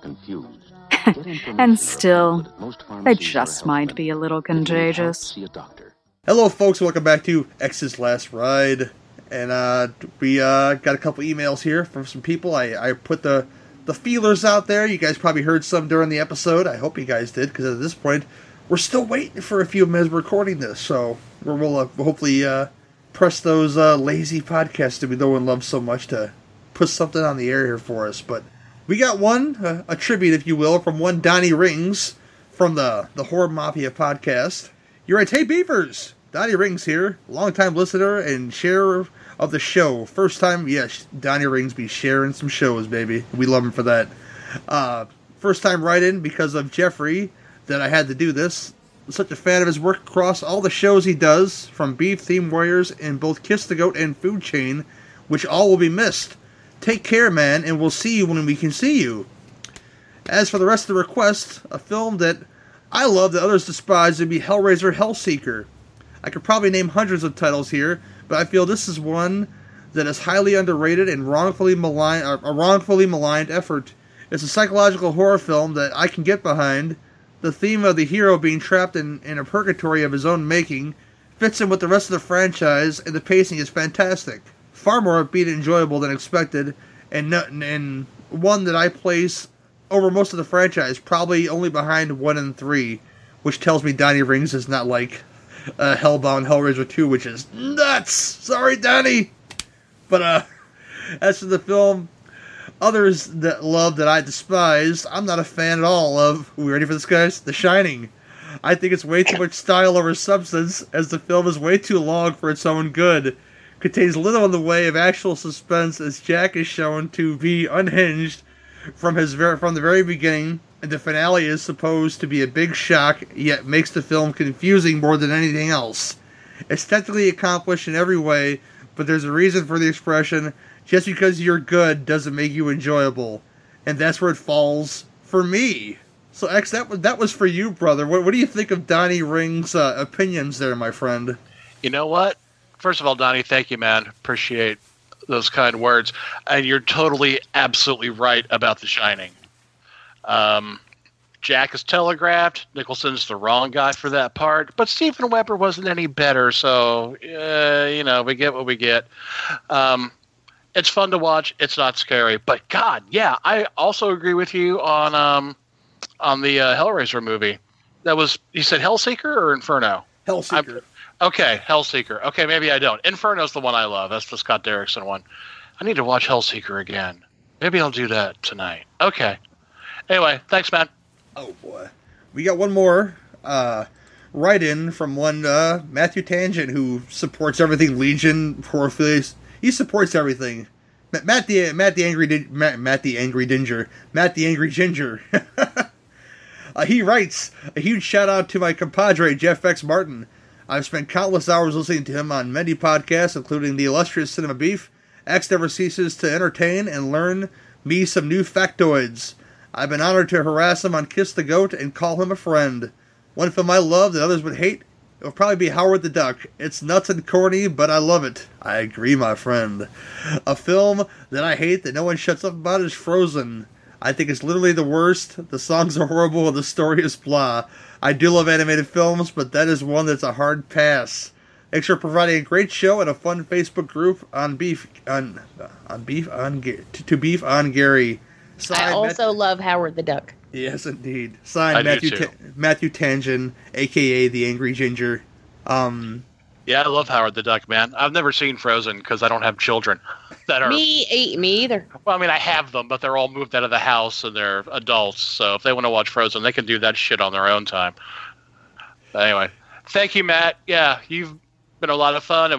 We got to the point where on Kiss to Goat, it wasn't a show unless you called in with a voicemail. So appreciate that. Man, oh man. But this unfortunately, as the Doors say, this is the end. And I would I'm making a Jim Morrison reference for X, but he probably fucking hates it so much right now. But I wouldn't have it any other way, man. What the fuck can I say in this situation? I'm gonna miss you dearly. You fucking know this. So I'm not gonna go into a big old emotional diatribe about all his fun times we spent together because you know this, and I'd imagine everybody else knows this. That as far as actual penetration, me and X are totally gay for each other. So there you go. I love this man to death. I love his wife because they invited me into their home, and I snore loudly, but they invited me in their home twice, and I always appreciate that. I appreciate the time we spent together in the physical form and on the podcast here. So I love you, brother, and I hope we cross paths again in the podcast form, because I'm gonna come hunt you down there in Tennessee for sure, because I'll miss you too much, man. Gonna have to find me. I'm gonna be back in the woods, brother. Oh, I'm gonna find it, man. You and Peter Fonda just hanging out with bows and arrows and shit, Shit, yes. Raising bees. the ghost of Jerry Reed just singing that Gator theme song, I've had a lot of fun on this show. Gary, I love you, man. And, whether you're here or just on the show. And I've had a lot of fun with this one. We've gotten into some shit, which I thoroughly enjoy. Jamie, I love recording with you. Suzanne, I didn't get to work with you much, but a lot of fun. So yeah, it's sad, and I'm gonna miss it, but it's all right. We are moving on with other things in our lives right now, and it needs to happen. Jamie, you want to chime in, girl? Nah. I knew. Atta girl. See, I had to get that laugh one more time. I have truly loved recording with you, and it makes me so happy when I can make you laugh, because to me that's an accomplishment, and I'm going to miss you a lot. And Jesus Lord. Yeah, it's been a lot of fun, and I'm sure it's going to happen again. But I remember the first time I ever recorded with you, and not on this show and not on one of my shows. It was on your show, your old show. Yeah. 6.5 feet. Yeah. Under. The old 6.5. 6.5 feet under. And I remember that because I had never talked to you before, and so after I recorded with you on this show, I was like, I don't like that guy. Well, I guess it's a good thing, because I ended up spending a whole lot of hours with you. So hours which I have enjoyed immensely. So, and also listening to you. When I wasn't recording with you, I was happy listening to you. So it's you have a great sense of humor, and you have good taste most of the time. And I can always appreciate that. So I'm going to miss you. Miss you too. Thank you. Sue. As you said, we just haven't recorded a lot together, but you've always have this really interesting way of looking at movies. And I sometimes feel like I get shallow, and you can just get so deep into the subject. And I'm just so incredibly envious of that. And it was a pleasure to actually be able to meet you and Cootie in person as well. And hopefully our paths will cross again in Tennessee. That would be good. I'm looking forward to that. See, Jamie, everybody else has been here. What the hell are you doing? What? So everybody else has been to our place. What's wrong with you? I don't know. I don't know. I haven't been to Michigan to see Jamie yet because there's too much snow out there right now. So yeah, we are one state over. So. But when the snow clears out, I'm going to come see Jamie. I'm going to get that driver's license going on for sure, and I'm going to come visit every motherfucker. I don't care. It's like, oh, you're in Nebraska? I can do that in 8 hours. I'll see you soon. Oh, Omaha, home of Court Psyops and the Deuce Boys. So there you go. Road trip. Road trip, man. Yeah, for sure. You drive next time. Okay. I slept a lot on the road. I'm sorry, Suzanne. Oh, that's okay. I was listening to Hair Nation and Blue Collar Comedy. Okay. But yeah, that's it for X's Last Ride. I think we've been through a journey together on this episode. I think it was a pretty great one. And we hope you got all what you could out of it, as much as we hope we got all we could out of it, because I think we got a lot out of it. But this is where I'll leave you. If you want to come check out the Facebook group, you guys can do that. Come rate and review us on iTunes. I have a running contest going for some great games to go in your rumpus room. 2 Yahtzee sets. One's a Legend of Zelda, one's a Back to the Future, and one's a Doctor Who Monopoly set that I got on the cheap to give away for you guys for gifts. They're pretty cool looking too, though. Although I got them on the cheap. But come rate reviews on iTunes. You guys could be in the raffle for those things. And yeah, Fleas and Flicks happening for a long ways away. But I am going to Heroes and Villains Fan Fest, and me and Suzanne are both going. Yay! In a few weeks to go meet Michael. She wants to meet Michael Rooker. I want to meet tons of other people because one of my main obsessions from Arrow is going to be there, and that's going to be a boner-tastic situation where I have to get a big notebook or something to hold it back. And yeah, these things are, But that's happening, and C2E2 in the same weekend, so that's going to be a little busy for me. I may have to reschedule that show for that week because we're talking about recording on Sundays, and I'll be away on that Sunday. So, but the next show that you're going to hear will be the debut of not the debut on this show, but the debut as a permanent co-host of one Iris Saravia. She will be showing up on here, where we're going to do a show that I titled Same Thief, Different Hoods. We're gonna cover 2 of my childhood favorites. But one is the Rat Pack. I mean the Rat Pack. Yeah, the Rat Pack film, Robin and the Seven Hoods, in Robin Hood, Prince of Thieves, the Kevin Costner Robin Hood joint, and a childhood juggernaut for me, which is that Robin Hood film, that Disney one from the 70s.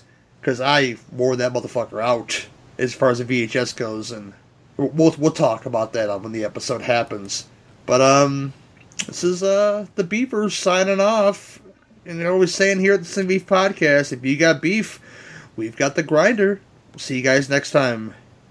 Bye, bye, bye, bye.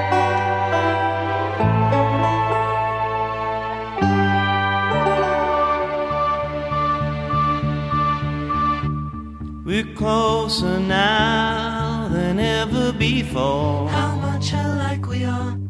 Perhaps we're long lost brothers. There's love in our world and we're showing it more. We even think the same.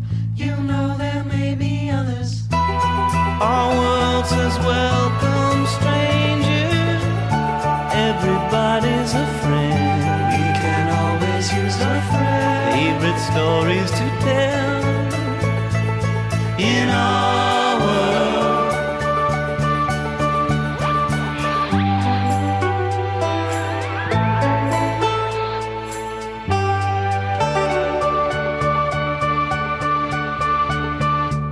Some say our world is getting too small. So many things to learn, but we'll enjoy each lesson. I say with kindness, there's room for us all. Problems don't worry us when half the fun is guessing. Our world is always changing. Every day's a surprise. Live a lifetime of surprise. Love can open your eyes in our world. When night lays set upon you, go watch the simple sunrise. Love can open your eyes to our world.